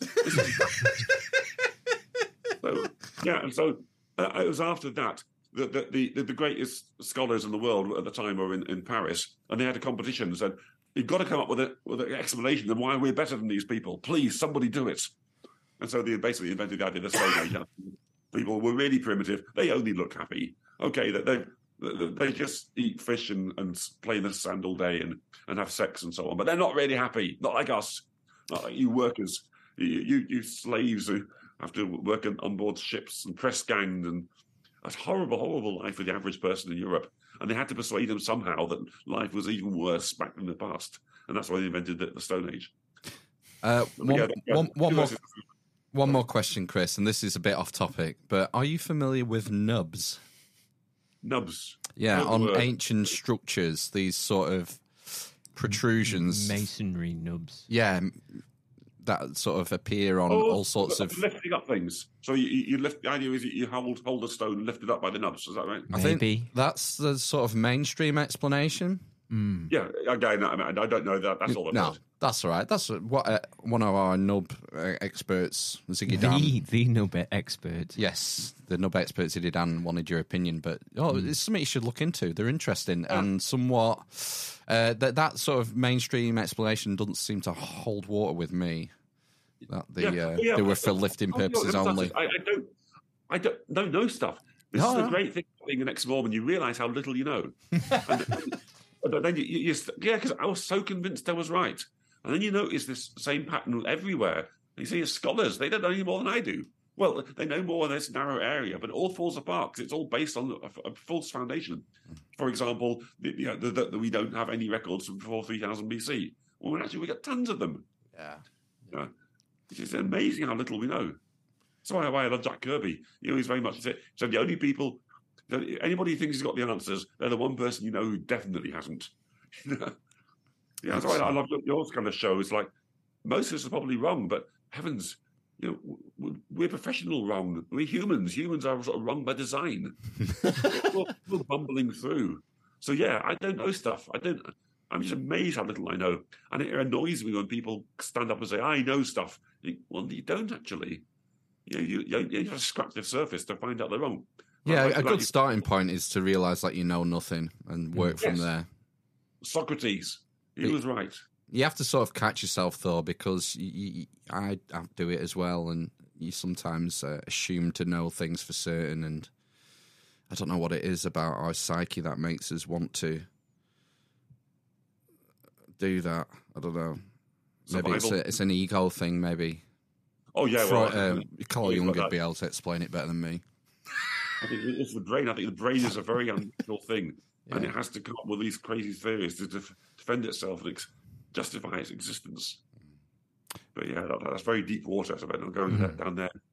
Is there anything you want to leave us with, or anything burning that you need to say before we wrap up? Because we're on an hour and 10 now. Yeah, no. Yes, it's Hellanicus, Herodotus, Hesiod, Homer. Lots of H's in there. Yeah, like all the H's. H's. The H blocks in Peru. Yeah, exactly. all the H blocks. And particularly this story of the heavenly cow, the destruction of mankind, which I go over that in my book. Taurus, man. Heavenly cow. The leg of the bull. Yeah. That's the Pleiades, I think, the leg of the bull. You remember from Ryan 7? Yeah. It goes through all Ryan, Jack Kirby, Ryan was his number one hero. And you got Robert Bouval and the position of the pyramids, Orion's belt. It's all the same story. Oh, it's a quick one. Another one from David. David Stig Hansen. Since he turns comments off, how can we interact with Chris? Oh, something about comments on YouTube and how can people get hold of you? That's a problem, you see. I'm mildly autistic. I'm not sociable. I stress about stuff. I do apologise, but I spend hours. If somebody messages me, I spend that all day trying to think of an answer and researching it and getting tied up. And I do have a full-time job. And I've been working on this computer game for the last 25 years. I've got to get it done. I've got to just stop doing this stuff. I only came with this podcast because I realised there's not much point publishing a book if no one ever reads it. I'm not looking for thousands of readers. I want that book, a few people to read it, so that if the stuff happens as I think it will, in 30 years' time, they can look back and say, oh, yeah, Jack Kirby said so. And if he doesn't, well, I'll be dead by then, so who cares? Yeah. No, that's fair enough. I mean, you're not obliged to answer everyone's queries, It's the way it is, isn't it? It's up to you. Yeah, I cannot write a sentence without it taking me literally hours, and that's my whole day gone. Yeah. And that might be the only day of the week I have time, so I do apologise. Don't contact me. I understand completely. Actually, I'm not that difficult to find. My email address is easy to find. It wouldn't take hard. I'm on Facebook and so on. But yeah, I'm not a sociable person. I need to just what I love best is just blocking out the world, focusing on something, exploring it further and further and further and further. I love that. Cool. Well, people. Sorry. Well, we'll wrap up, Chris? That's all right with you? Yeah, thank you very much again for inviting me. I do. No problem. I'm grateful. Love it, and we'd love to talk to you again. Yeah. I love all the Old Testament stuff, and Oh yeah, that's another thing. I'm so frustrated people who reject the whole thing. I mean, obviously it's not an instruction book. It was never intended as an instruction book. It's a collection of books, some of which are crap, but some of which record some pretty darn interesting stuff. Yeah. But, Good, excellent. Right, well, thanks, Chris. We'll sign off for part one. Yeah. Don't forget to check out the links in the show notes. It's all there, and you don't even have to buy the book. But obviously, if like me, you're worried about the impending end of civilization, you might want to grab a hard copy. That's all I'm going to say. Yes, definitely. And I will have an updated version in 2026, a sort of I told you so version. And Nice. Right, okay, thanks, Chris. We'll be back in for part 2 shortly. Yes, stay on the line. Cheers, Chris. Cheers. Thank you. A little bit. Bye.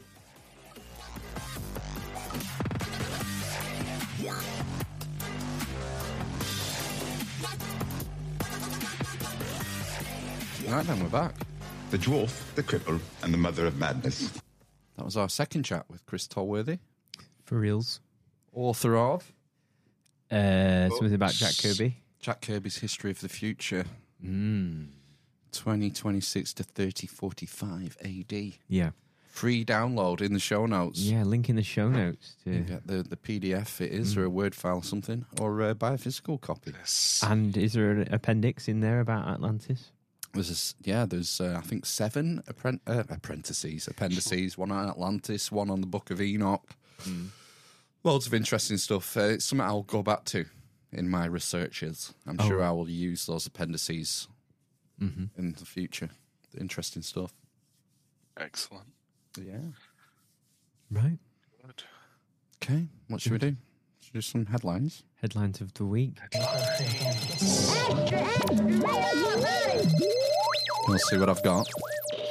Show me what you got. Show me what you got. An assortment of rainbow dildos. Not that. Capital letters, a big news story.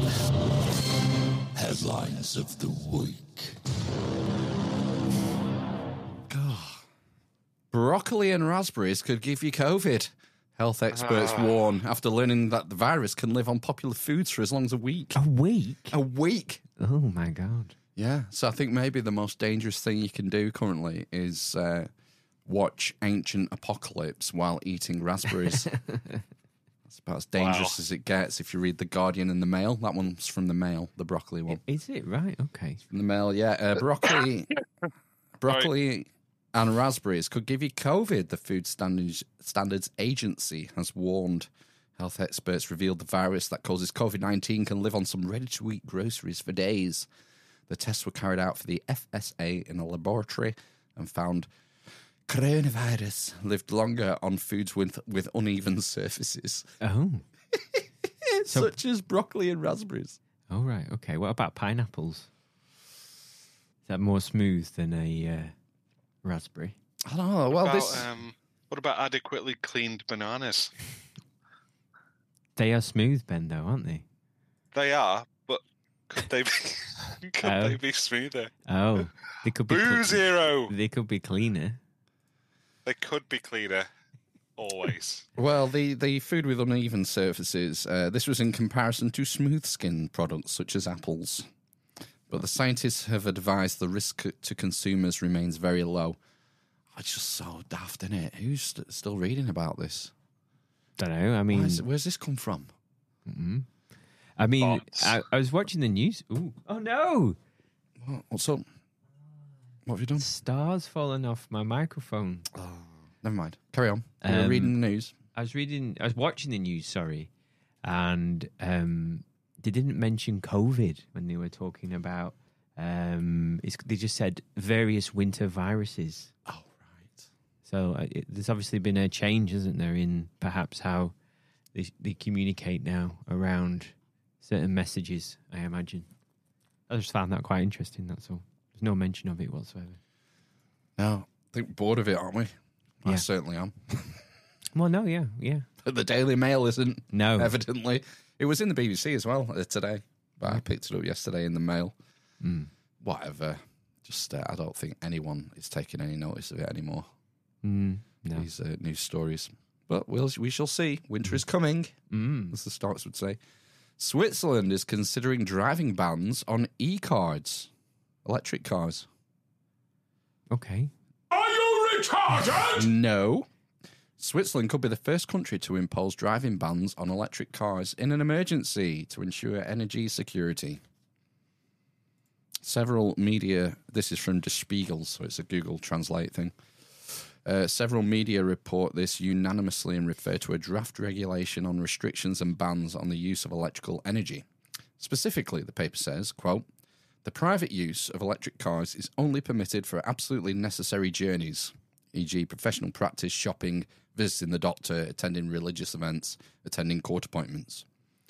A stricter speed limit is also planned for highways. Yeah, I remember when climate lockdowns were one of those conspiracy theories that might not happen. So they're preparing for it. They're going to ban e-cars, electric cars, over a climate lockdown.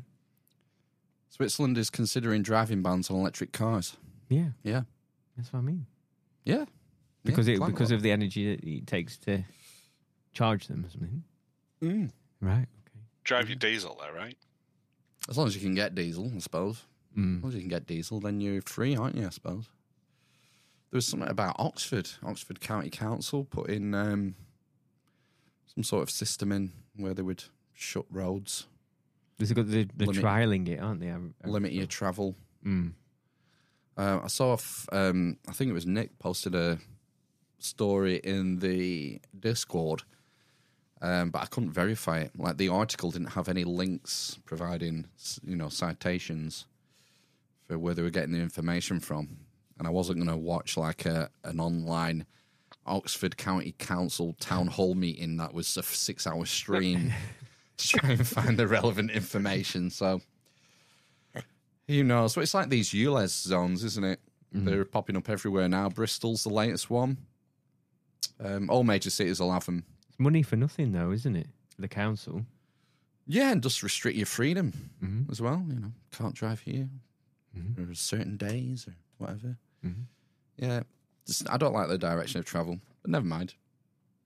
We'll just have to move to the country and have communes, hippie communes. I mean, Can Chris be our leader? He can be our theologist, scientist, Historian, and author. All right, yeah, cool. All of those things. What else have we got? Oh, this is a good one. Couple claim ragdoll is possessed after CCTV shows it breaking out of its display. We need to know more. Oh, a husband and wife team of paranormal investigators claim fake news. Claim the Annabelle Raggedy doll. She's here though. Is possessed. Well, we have a doll. What have you been up to, Annabelle? We have a housekeeper called Annabelle who lives in the studio. Mm. Their claim comes after CCTV footage showed it moving out of its display cabinet. And I have the footage. You will not believe this. Watch. Here it comes. Sorry, podcast landers. Here we are in the red circle. There's Annabelle in her glass, behind her glass. Watch her come to life. You can see the fishing line.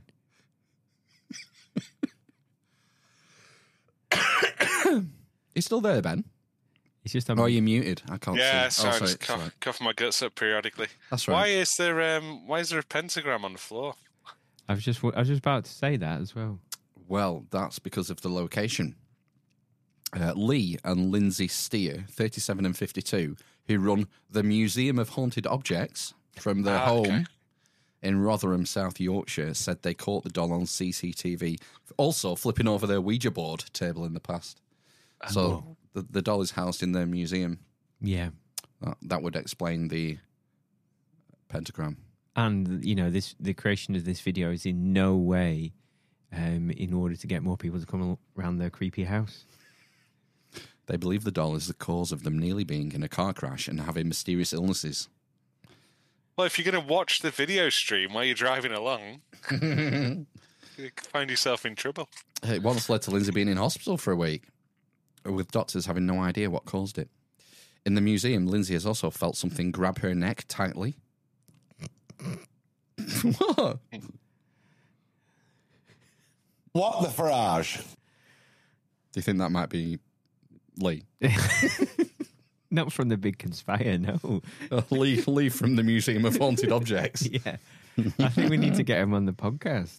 Yeah, maybe, yeah. Their doll is an identical copy of a notoriously evil rag doll in the US that inspired The Conjuring and Annabelle horror films. And they think that theirs could have the spirit of the original. I've got a picture of it here. Wow. I think that's the original. Got nothing on the Amish Annabelle, has it? No porcelain there, is there? No. I mean, where's the quality? It's got brooch, no brooch. Well, the original Annabelle, which gained notoriety in the 1970s, is now kept in a museum for the occult, as it is claimed that it started to attack people. A bit of Chucky going on there as well. Right. When Lindsay and Lee's doll first arrived at the Museum of Haunted Objects, Lindsay and one of her close friends got a mysterious illness and narrowly avoided 2 car crashes. On the 2-year anniversary of the couple owning the doll, October the 24th, 2021, they think the doll struck again. The heavy Ouija table was hurled over, which was caught on CCTV, Lee explained. Annabelle was sitting on a car at a Ouija table.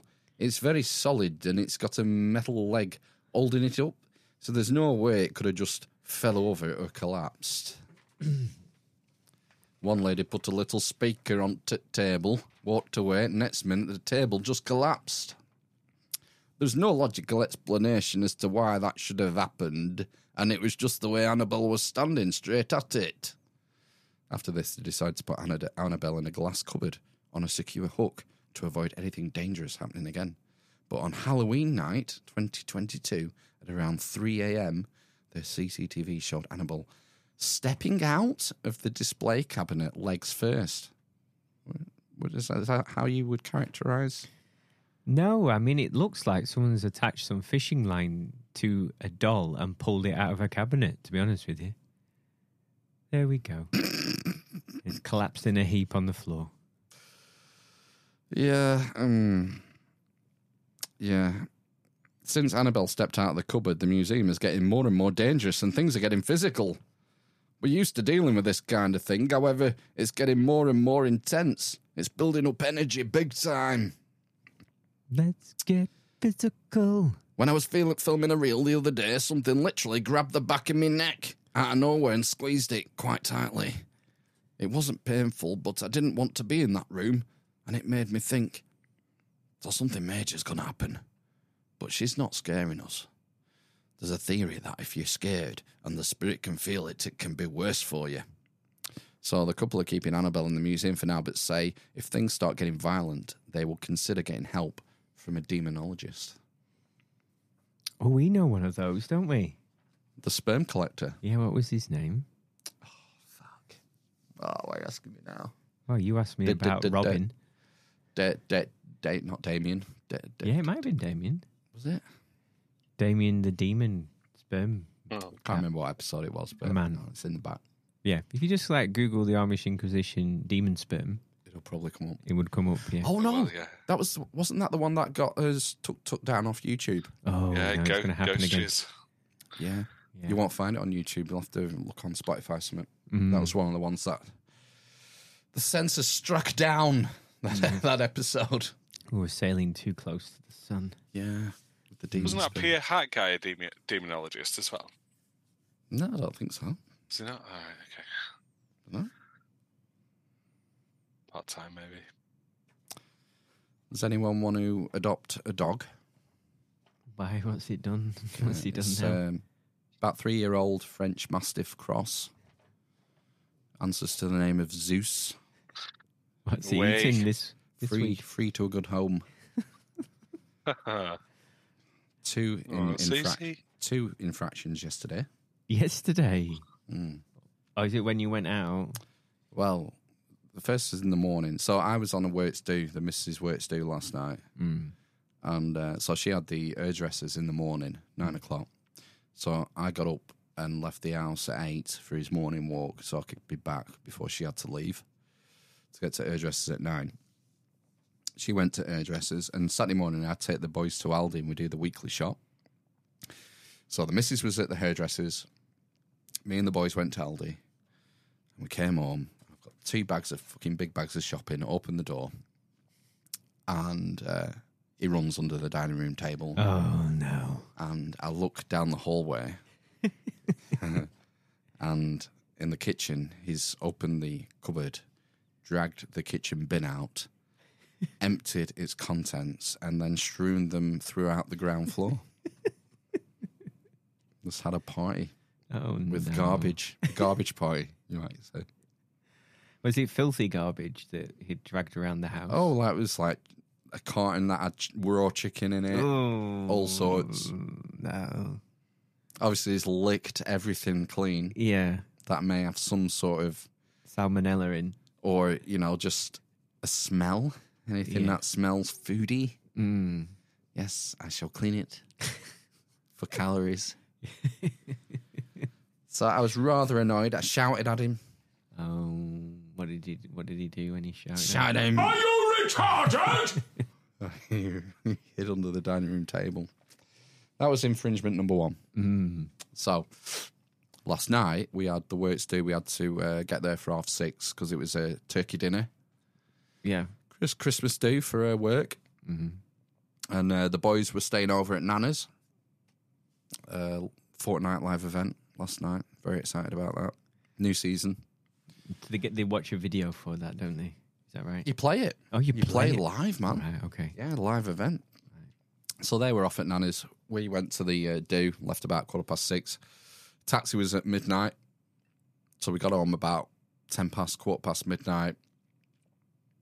And opened the front door. Me and the missus were quite drunk.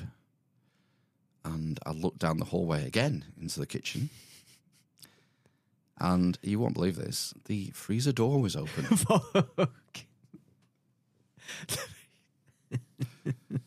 And I went into the living room. Oh, no. And direct from the freezer, he helped himself to 1 packet of sausages, 12 pork chipolatas, frozen. They're frozen. 1 bag of onion rings. And 2 bags of oven chips. Fuck. Gone. How long was did things defrost in the... I just shut the freezer. Fucking dealing with this. No, it'll be fine. Be fine. So your freezer, does it not have drawers? Yes. So he's done the door and the drawers. There's 2 big drawers. There's a bottom drawer, then a top drawer. A bottom drawer, a middle drawer, and then the top drawer doesn't have a front. It's a pull-out thing. Right, okay. So there was no drawer front. That would have scuppered him, wouldn't it? Maybe. Or maybe he would have opened the fucking drawers. I don't know. Just smashed them Seems down. more than capable of opening cupboards and drawers. And are we talking like a kilogram of frozen chips, do we think? I don't know. How big are the kilo bags? They're Probably normally quite aren't they? heavy, aren't they? Yeah, like sometimes they're 1.5. Yeah, so he's probably had 3 kilos of frozen chips. Potato. Yeah, a kilo of onion rings and half a pound of sausages. Frozen sausages, raw. Has he been for a shit today? He's just been farting. He's been farting the house out. I'm getting sort of concerned. Is he not pooed yet? Yeah, he's pooed. Oh, yeah. right, okay. So luckily, he's not blocked up because I imagine the stuff will just thaw in his belly, and then he'll digest it. She was in the house before, and the missus is sat on the couch with him led across her, and she's just rubbing his belly to make him forward. Try and get the winds out of him. Oh. She goes, can you feel his tummy? And I thought it was hard. It was like, didn't feel right. And it's got fucking 5 kilos of frozen food in yeah, it. I wouldn't feel right either. The other thing is onions are toxic Oh, for fuck's sake. to dogs. Right, okay. You have to feed your dogs onions. Right, okay. What we didn't. He helped himself out the fucking freezer. The idiot. So is there no way you can just put a gate on the kitchen or something? Do you think he would batter it down? Like it's voluntary. We have a gate on the kitchen, Mm. and when someone comes to the door, he goes in the kitchen and I shut the gate. Right. But it's completely voluntary. He can either bust through it or jump over it. Ah, right, okay. It's just that he doesn't because he thinks he's being a good boy. Yeah, it's like, even though it's a complete fucking turd when we leave the house, when we're there, I'll sit behind this gate. That's the thing, he is such a nice dog. He's a lovely dog, but he just Fucking stomach, man. eats you out of house and home every time you leave. Oh, yeah, the boy's lunch bag as well. Did he? Yeah, I don't know how many lunch boxes he's eating now. Fucking hell. See, he must be able, he obviously can get up on the counter and counter surf. Oh, of course, catch him doing that red-handed. Mm. Yeah, that's not a problem. Is he just starving all the time? No, I don't know if it's boredom or what. Mm. Sometimes they do it, you know, you read that it might be comfort eating. You feel sad because you're out. See, I suggested to Mrs. maybe we need to get a little friend. That's what I was going to suggest. You know, you get a little tiny friend for him. Gerbil. You come back and he'll fucking eat it.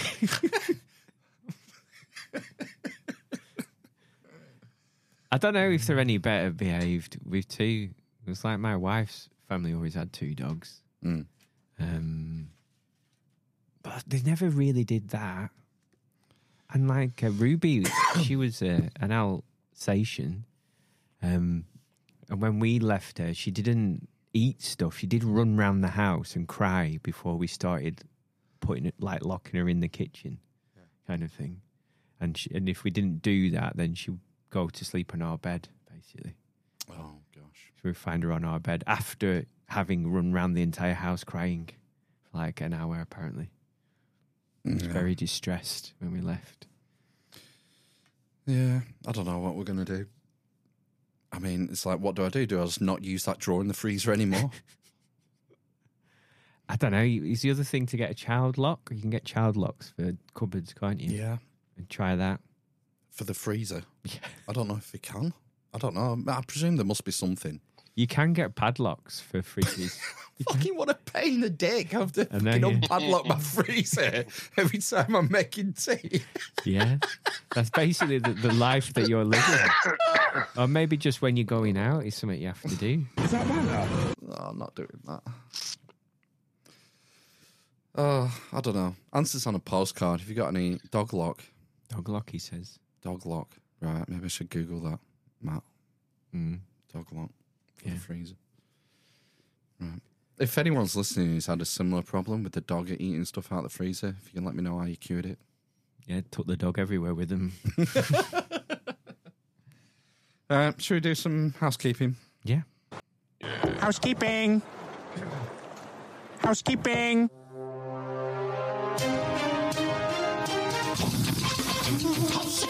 This is a Value for Value podcast. If you find this podcast valuable, please consider returning some value. Some myriad of ways of doing this. My favourite, as ever, is word of mouth. If you're in a Discord server, Facebook group, Telegram channel, share links about to the podcast. That helps us get the word out. Or even just with your mouth into people's ear holes. That old-fashioned word of mouth, the oral mouth word of.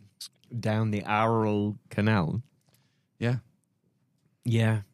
From your oral cavity into the oral canal. One of my younger son's ear smells a bit like fish. Oh, God. Is that banter? No, true story. Why's that? I think he's got an infection in it. It's just not burst yet properly. Phil's dog will clear it out. Send him round. He would, wouldn't he? Yeah. Yeah. So last time they burst properly, well, the other side burst, it smelled a bit fishy. Like the initial, what's it called? Pus. Sebum. Yeah. Came out and it stank. It smelled like fish. Yeah, it's grim. Oh, God. David's Bite says, is oral sex a thing? Isn't it that thing? I've seen these videos of these women who they talk into this funny shaped microphone. It's like a binaural type thing. It's got like, it's like Is that bad? It's not banter, no. It's a real thing. These women make a fortune on it. I don't know. Is it like an OnlyFans thing? ASMR. You mean? ASMR, you mean? What's it stand for? I don't know. Oral sex. No, ASMR Media revolution. is like that thing where they like, there we go, look. They whisper at the same time. Right. And like, it's like, I'm just going to cut your hair now. Oh, it's horrible. I'm just going to cut your hair. And then I'm just going to, Stop it. Stop that. Look, there we go. Auto-sensory meridian response. That's, from a true connoisseur. Yeah. Lips Matt. Thanks. Gosh. My wife listens to it. Right. Before she goes to sleep. She often gets her hair done. She listens to it getting her hair done No. while she goes to sleep. When she goes to sleep, it's like a woman going... Really? And she's like, we're not... And she has scissors and they pretend they're going through like they're cutting your hair. She broken in the head or what? Yeah, she can't go to sleep without listening to it. Wow. Oh, An there's echo? Nah, I don't think so. Don't know. No, it shouldn't be an echo. Don't know. Oh, don't know. Getting it twice. I wonder why that is. I don't believe them. I don't believe them that there's an echo. I can't You've not changed anything from part one. No. No, it's all good, I think. Producer.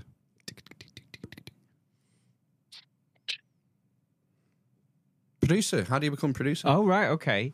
Join the Discord and post some information that we'd like to share on the podcast, like news stories or guest suggestions or artwork.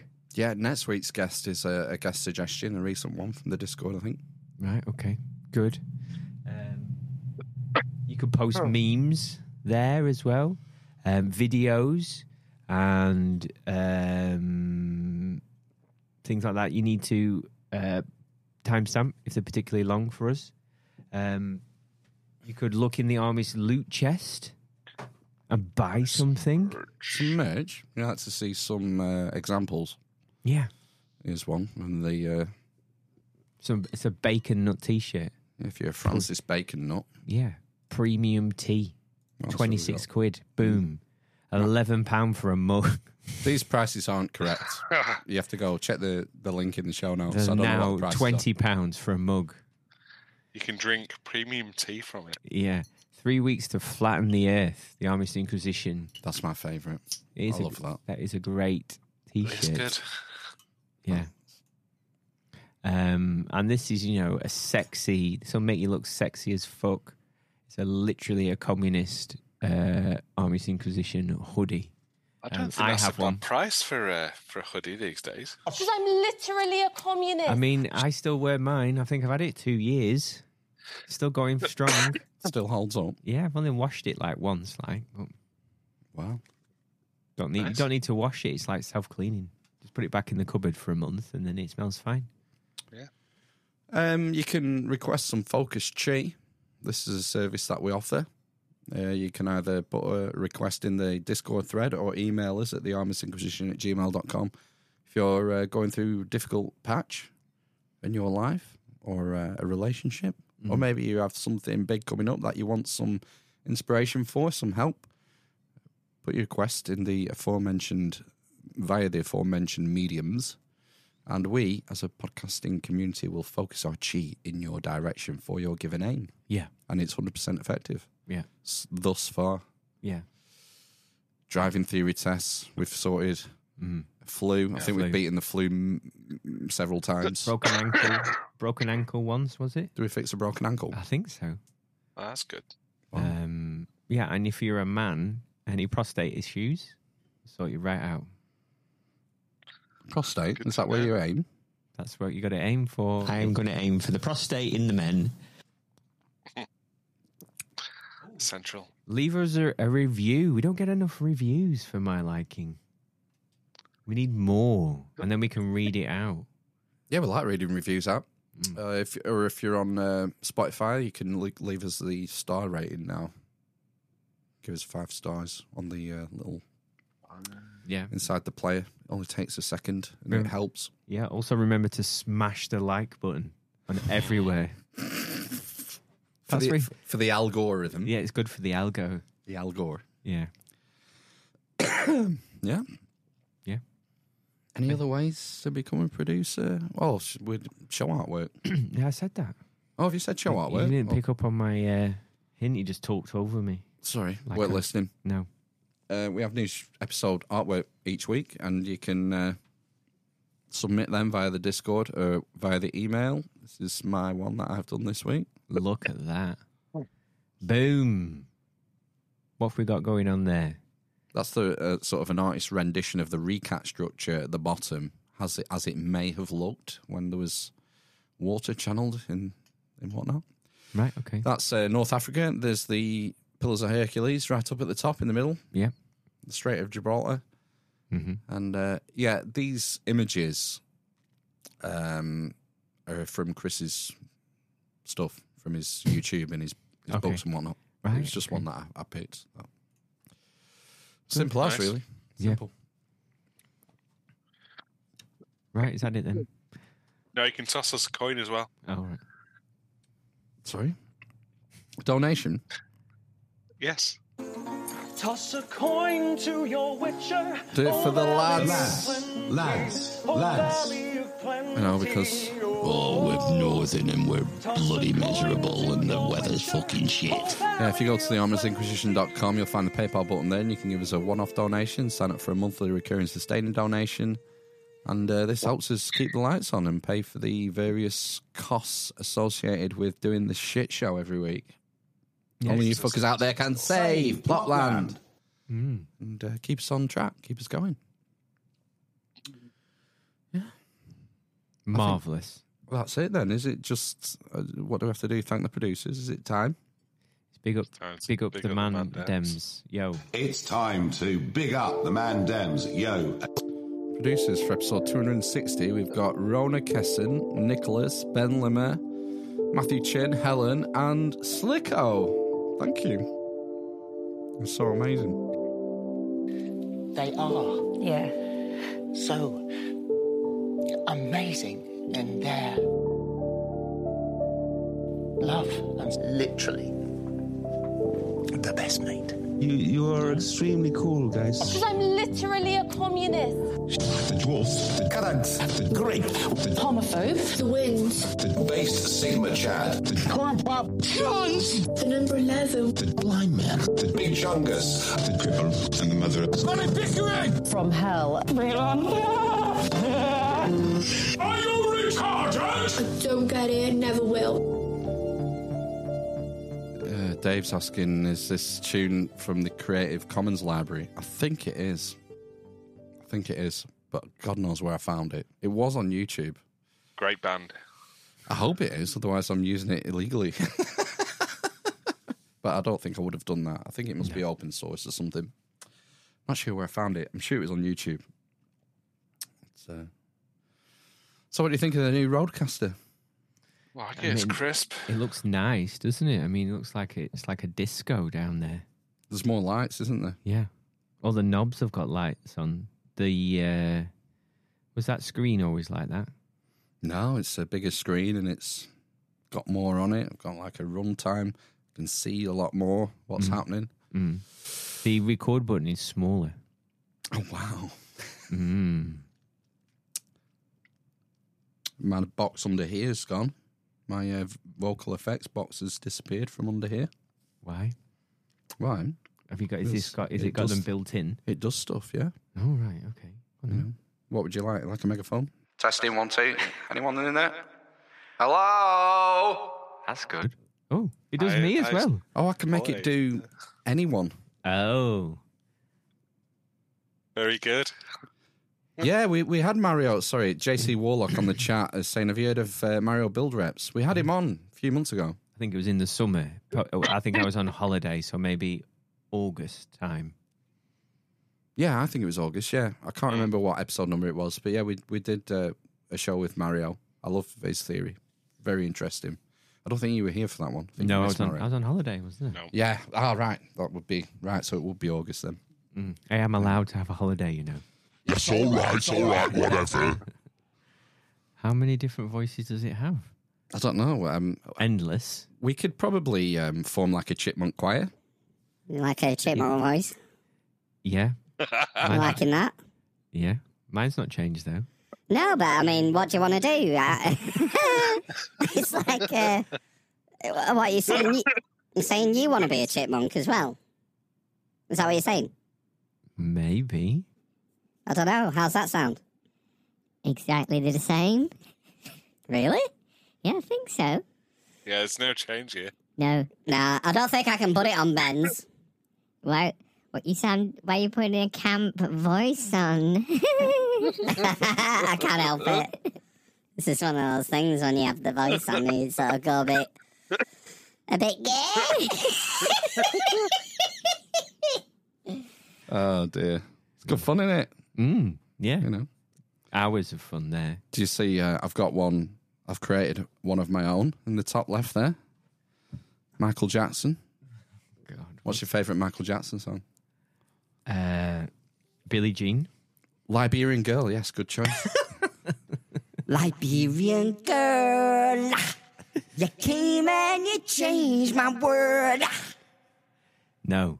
Well, I don't understand how that makes you sound like Michael Jackson. As I came through the window, it's the sound of a crescendo. The blood face and the carpet.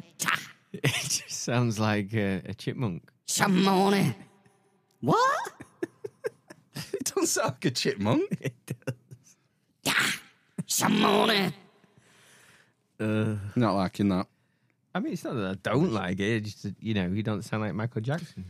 Oh, well, I haven't had long to fuck around with it, to be honest. No. I've got Mark Zuckerberg on there. I'm the CEO of Meta Incorporated, Mark Zuckerberg. Resistance is futile. Good. Oh, that's cool. I enjoyed that one, yeah. Good. Just shoot the juice to me, Bruce. And Oh, God, sorry. The blood piss on the carpet. I took her to the table. I see the blood place on the carpet.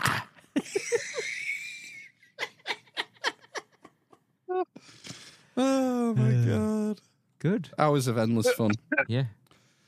Yeah. All right. I've got a couple of clips if you want to do them. What time are we on? Oh, we're not too bad. Not so bad for time. Go on. Right. It's made my eye. Is there? Yeah. Are you crying? Was it that good? It's just crying of shame. Been involved in this podcast for 5 years. Oh dear. Bet people were just giving up. You know, this morning, that's the UK's premier... Like Good Morning America. Is it like that? No. No, that's like Good Morning Britain. Yeah. This morning's more of like a light entertainment magazine show, isn't it? Ellen, maybe? Yeah, Oprah. Yeah, Holly and Phil. Yeah. They got in trouble, didn't they, recently with the old Queenie funeral thing? They were getting a lot of flack, weren't they, from... Yeah, because they were queue jumpers. Were they? Allegedly. Well, they went in the media way, didn't they? That was the thing. There was a media... Oh? Yeah, there was a media... So there was a media entrance to... Oh. Willie G. Willie G. Da, da, da. Da, da, da. Chungus never seems so sus. So sus. He vents to electrical. There was a media entrance. Yeah, like these sort of... Yeah, so where was it? Was it at? Who cares? I don't know. Somewhere in London. That down in London, isn't it? Was it not in the fucking thing across from, what's it called? Westminster Abbey? Was it not there? Was she not there? I don't know. Right, okay. But yeah, apparently there was another entrance and they went in that entrance, but they weren't in the 10-mile queue. Right. They had Miriam Margolyes on this week, answering calls as like an agony aunt. You know, Miriam Margolyes is a little grey-haired actress. She was in some of the Harry Potter films. Right. No. She's known for being based. Sigma Chad. A based Sigma. Based Sigma Chad. I don't think she's a Chad. Based Sigma twat, maybe? I don't know who she is. Anyway, I got a call here. Leanne says, I'm a plus-size lady and I don't have any confidence at all. I'm thinking about getting back on the dating scene and I might need a boost, but I'm very nervous. How can I get my confidence back? I don't know anything about the dating scene because I've been with my partner for 54 years and for most of it I've been faithful. You know, nearly all of it, actually. Well but done. there have been I'm not going to pretend I'm Lily White, but I believe that there are... I thought she was going to sort of out herself at that point. Yeah. Go into her various affairs that she'd had. I mean, it sounded a bit that way, didn't it? But no, we'll continue. sort of dating websites, Apps and like things. Grindr and I don't know entirely sure that Leanne will be interested in that one. No? No. Is that a gay one? It is. Oh, sorry. I don't want you to go gay. It's not worth it at your No, time that of may life. be that may certainly be an option. Well, but it's an I'm option, Still but- not sure that's the right one for Leanne. I don't want you to go gay. Know what your you should audience. Know your audience. do, lose a bit of weight, darling. If you think you're too fat to have sex, lose a bit of weight. You know, don't eat too much at Christmas, because we all do. For the next 10 years. And join a club of photography or line dancing. What's up, Ben? You're shaking your head at a photography club? No, I was just trying to get a tickle out of my respiratory tract. He was just coughing. Something that... I mean, photography clubs and line dancing. What decade is she living in? Is she living in 1999? Is that when line dancing went massive? Yeah, well, I was going to say it's at least the 90s, isn't it? Yeah. Maybe when like digital cameras were just taking off, like when you could get like a megapixel camera. brings you into contact with other people. Go and volunteer at a centre for disadvantaged folk, you know, poor people and cripples.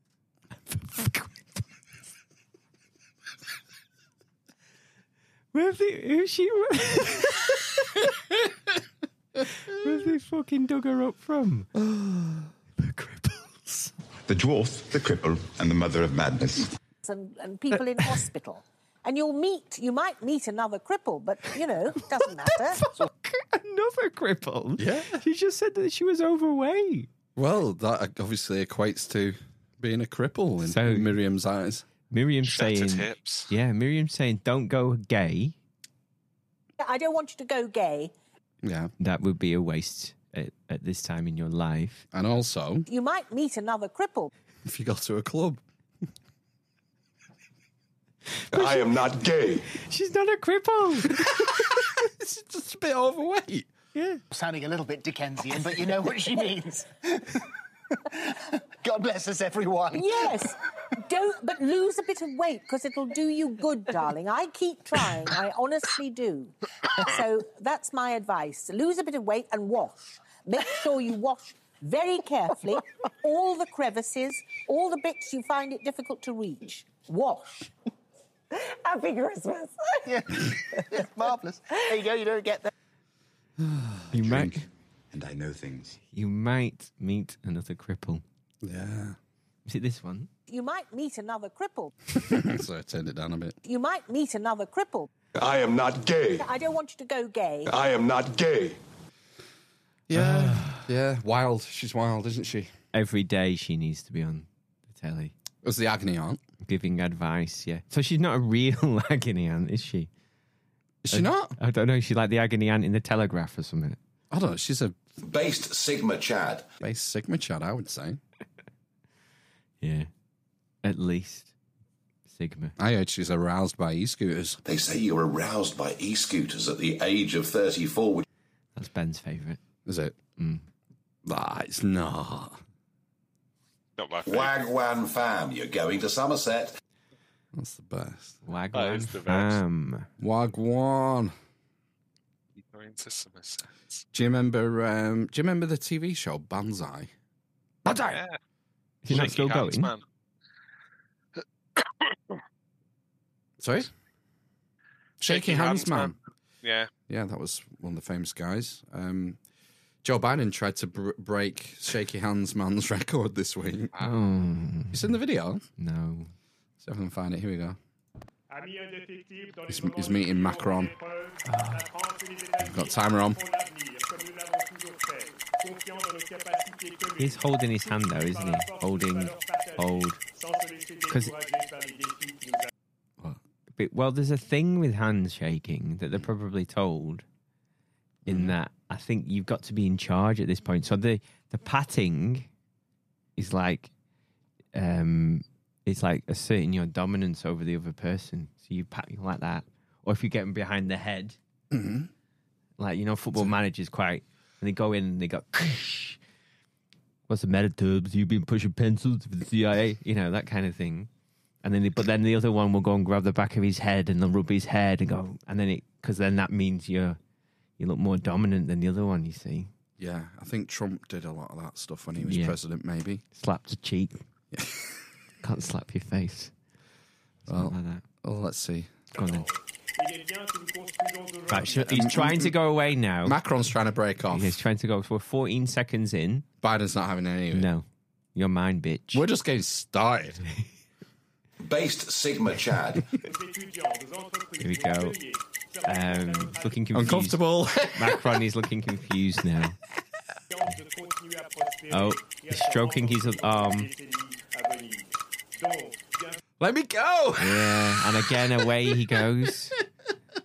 What did you do with Big Chungus?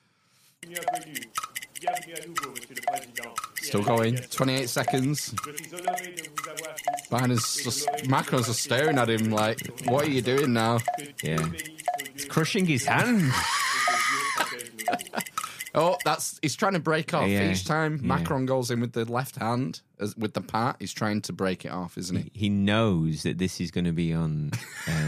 the Arms Inquisition? Yeah, wildly underwatched and underlistened to podcasts in the UK. That means you're gay. Very it go, let it go, let it go, let it go. Oh, nice. That was from John Talks on YouTube. Is it still going, that one, then? What? This the handshake. Is it still going now? Oh, yeah, presumably. They're going to be buried together. It didn't show that they ever let go, did they? No. Look, there's Helen's on it. Banzai! Banzai. Yeah. I can only remember the shaky hands, man. That's all I can remember from it as well. Shaky hands, man. Was it narrated by Craig Charles? Or was that Takeshi's Castle? That was Takeshi's Castle. Mm-mm. That was good. I remember the last round being wild. When they're in go-karts or something. Yeah. That was Funhouse. I went to the garden centre today. What? And the man who serves at the till... Pat Sharp? Yeah. Said he was going to go to Tokyo and do a tour in a Mario Kart around the city. Now, I've heard that Disney are looking at opening a park. It's not Disney, Nintendo are looking at opening a park. I believe there is one. Disney. I think there is one. Is there there one? I think that's what he meant, yeah. They're trying to start their own cinematic universe, aren't they, with this Mario film? Oh, right, okay. Chris Pratt, I think, is the lead. Is it not like an animated one, though? Oh, I don't know. I think it's what I saw. Yeah, it's animated. I mean, you can still make a... Oh, yeah. Builder. So Donkey Kong next. Yeah, what other IP does like Nintendo have exclusivity? Metroid. Bomberman. Super Bomberman. Smash Bros. Zelda. Yeah. Zelda would be... For your Lord of the Rings shtick. Metroid for your space stuff. She is always right. Yeah. Don't know what else. Bubble Bobble. I think that was Tycho, actually, or... Tycho Brahe? Yeah. Tycho That's the lad. Ooh. Tetris. It's already been GoldenEye? Come on, man. What are you doing, Ben? Are you going to survive till next week's podcast or what? I'm going to take some drugs, and then we'll see how it goes. Same as every weekend. What smack, spice? What's the go-to? Whatever I can get my hands on. I got some weird tea from a friend from the Middle East. I might try that. It's like crystals. And you smoke them? No, you drink it. It's like in a tea. Is it not? I'm sure that's... Is that not like Turkish tea? I've had tea. I used to... Well, when we went on holiday to Turkey, I made my mum and dad bring it back, and it was just like sugar. It tasted like apple or cherry or something. Could be. New to me. Never heard of it. I'm going to try it. I haven't got a sachet on me, otherwise I would show you the packaging. It's in Arabic, so you know it's proper. Yeah. So I might give that a whirl. Yeah, then whatever. Recommendations. Get your balls played with. Yeah. Oh yeah, balls update next week. Yeah, I'm getting ultrasounded, so let you know if it's a boy or a girl. Oh gosh, I'll be worried about that. I've seen those sounding videos online. Yeah, it's like that, but ultra. Ultra, yeah. It's like a 2x4 up there. Yeah. God. Mine were for splinters. Well, I think it's as long as you go with a grain, you're all right. It's pulling out that's going to be the problem. How? Which way does the grain run on your cock? Just all over the place. Is it? Oh, they're going to go with the grain then? Well, specialists, Phil. Hopefully they'll have seen something like that before. Right, they're doing this several times a day, sticking a piece of wood up men's Jap's eyes. So. I think that's how the NHS works. I believe so. That's what they do, yeah. They just like smash your balls with wood. You see Nadeem Zahawi on the news this morning on some politics show saying, he was being asked about the nurses striking for the pay rise. And he was saying words to the effect of, we need to really show solidarity with and send Mr. Putin a message that we're not going to go on strike or ask for outrageous pay deals. we're all in this together. Oh yeah, whatever. Yeah. Hell. It's great. It's fantastic. They're trying to pin all the inflation on Mr. Putin. No. Same as Biden did, who was talking about Putin's price hikes. That was the way they were characterizing inflation. Putin's price hikes. Nothing to do with the trillions of units of currency they printed in 2020. Coming home to roost. But, it's a right mess, isn't it? Because it's not just the nurses, there's all sorts going on strike. I think there's teachers, isn't there? Supposed to be rail. They've been striking since the summer, though, haven't they? The rail Posties. Yeah, that's another one. If you, because my missus has to send some stuff to Ireland, and I think she's only got about 4 days now. Yeah, they're going on strike on Christmas Eve. I think they said the whole country's coming to a halt. Yeah, it's strange, isn't it? This is the first time that nurses have ever been on strike properly. Ambulance drivers, right? I believe. Paramedics. Yeah, it's a mess, isn't it? Anyway, like David, what are you asking us there, Dave? Do you think they should shoot you?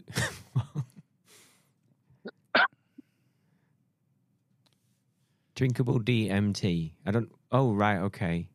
Oh, these are all recommendations for remedies, right? Right. Okay. There used to be a thing where you'd put like salts in a bowl of hot water and then put a towel over your head. What? And then you would eat someone's face off. No, if you had a cold, to clear your sinuses. Yeah, it's like Vicks Vapor Rub stuff. That wasn't Is it? Yeah. I've seen a lot of videos. Well, I've had to delete TikTok off my phone now. Oh yeah, because I can't be trusted to have things like that because it's just making me watch it instead of doing everything else. But the thing now of spraying saline up your nose or just water to clear your sinuses and loads of snot coming out. Like high pressure. Yeah. What if your brain, it was like smash your brain up? You end up with your brain dripping out your sinuses, no? Well, it'd probably help you. Not connected. Yeah, it's for the best. It washes your brain, that's the idea. That's it. Watching enough TikTok will wash your brain. Yeah, I know. Same with Netflix. Yeah. I finished The Crown. Did you? Yep. Spoiler alert. No, it's it was all right. I was expecting more of a car crash ending. Did you were you on Team Charles or Team Diana? I think they're both a bit fucking stupid, to be honest. Yeah. Diana's prettier though. So, she gets an extra point. Does she have massive sausage fingers, though? Well, she can handle a pen. So, unlike Charles. Yeah, it was, it was all right, I suppose. There's this Harry and Meghan thing to watch now, next. Oh, God, I can't watch that. No. It's like a documentary or a drama. Oh, it's documentary, it's supposed to be like a thing, like... I can't remember if they spent something like $100 million on it, like for the rights to make a documentary about them two, basically, Netflix. Well, I'll probably not watch it. Hope it does better than their podcast. Oh God, yeah, forget about that. Oh yeah, all right, okay. I remember that story that Dave. What's that? The Miami police officer shooting that guy who was eating a man's face. Yeah. What was he high on then? Bath salts. Was that what was bath salts? Yeah, Radox. Had he been eating them? I don't know what you did with bath salts. It was a few years ago now. 10 years ago, was it? The bath salts craze? Was a thing. I think Epsom salts have always been a thing, haven't they? I don't really know what they do. Yeah, bath salts was something that they labelled as not for human consumption, and that was the sort of cover story, that it was to put in your bath, but it wasn't. It was a narcotic. That's how they were able to sell it online. as bath It's like salts. poppers as a remotorizer. Right, okay. Like a legal high type thing. Right, okay. To get around regulation and whatnot. Oh. Like MCAT. I don't know. Well, I think that was one of them. Yeah, that would look like it was crystal, wasn't it? Or crystalline. I suppose most things can be, can't they? Cake. Yellow benzines. Yeah, I watched a documentary about Xanax. Sounds nice, Xanax. Xanax, that's is that reuptake inhibitor? No, it's not an SSRI. It's oh fuck me, I need a name. Opiate. No, MOA. no, it's not an opiate. What is it? It's like a speed. It's like benzo. Diazepam. Yeah, it's like diazepam basically. It's basically diazepam, I think. What was the documentary about? It's Like- all good. Right? We should. There was a maybe mixture. have more. There was a mixture, really, in that one person said it ruined his life. Another person said it didn't, and there was somebody in the middle. Oh, perfect balance. But this guy, it was like it looked like he was in his 50s. I think he'd been taking it for 30 years, but it's intended for use for a maximum of a month. Oof. And he'd been on it for 30 years.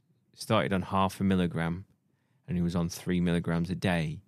And he stopped taking. I shouldn't laugh. He stopped taking it, and he just went completely batshit. He like fucked his brain up, basically. One time for the one time. Yeah. So like how it worked, I think it's like it slowed the connectivity between the neurons in your brain, basically. So it calms you down, and then he. So when you stopped taking it, he was like basically overwhelmed by everything, essentially. So he had like tinnitus, all of his, but loads of weird stuff was going on. So what he did is I think he was some sort of chemist himself, and he made his own dosages at home in a liquid form, and he reduced it by like a tiny amounts each day. So he didn't do it like, at 0.5 milligram or whatever. So he weaned himself off over the course of 3 years. Yeah. Right. Wow. What was his alternative? Like, were they just prescribing? He just wanted to come off it basically because it was causing him all these different issues. Essentially, long-term use. Oh. Was that on Netflix? Yeah, it wasn't that great. I think it's like documentaries on Netflix. There's always an agenda. What are you talking about, Graham Hancock? Any of them. Yeah, that Most one evil included. show on earth. There's always an agenda behind documentaries. It's like there's been all sorts around environmentalism and veganism over the last 10 years. Oh, fucking the Al Gore one. Christ. Yeah. The Uncomfortable Truth. Can't remember what it's called. The Uncomfortable Truth, isn't it? I can't remember. It's something like that. Yeah. I think you're best with books, really. I think you're better with books than documentaries on telly. There's only so much you can cram into an hour of TV or 4-hour-long episodes and stuff. Mm. And they tend to be slanted, and it's entertainment at the end of the day. Yeah. TV documentaries, it's, I don't think it's the truth. So, it's my 2 cents. Shall we fuck off into the night or what? Yeah. I've nothing funny to add, so. You never do. No, might as well go, eh? Yeah. Go. Let's go. Are you entertained? I was. I was. Are you not entertained? Good. Good. Good job. You like what I got? Like it. Okay. Come back next week then, eh? The audience, the live audience, love it. Good. I love you. Epic dub. Congratulations on becoming a doctor of thugonomics. Well, have a good rest of the afternoon in California, Dave. Wow. Yeah. Wow. Yeah. Beyond the Atlas Mountains. Dave Matheson is in California. He is, isn't he? As far as we know. Yeah, well. He could be anywhere. He could be, couldn't he? Probably surfing. Yeah. Surfing in Kelly. Or skateboarding. Yeah. Ramboy, respect. Respect to Dave Matheson. I think we should get him on in the new year. It's been a long time. Do we not just have him on the other month? Nope. Oh, right. No, I didn't. It was a year. It's January. Wow. So. Time flies. Yes. We need our annual dose of Big D. Big D Matheson. Big D energy. Who'd you take it out? You're a big chungus. Right. Yeah, let's get him on. Right. We will watch your video on the recat structure, Dave. Oh, right, yeah. Yes. We'll do that. Yeah, and a good time to watch videos on the recat structure is when you're stuck between the devil and the rock.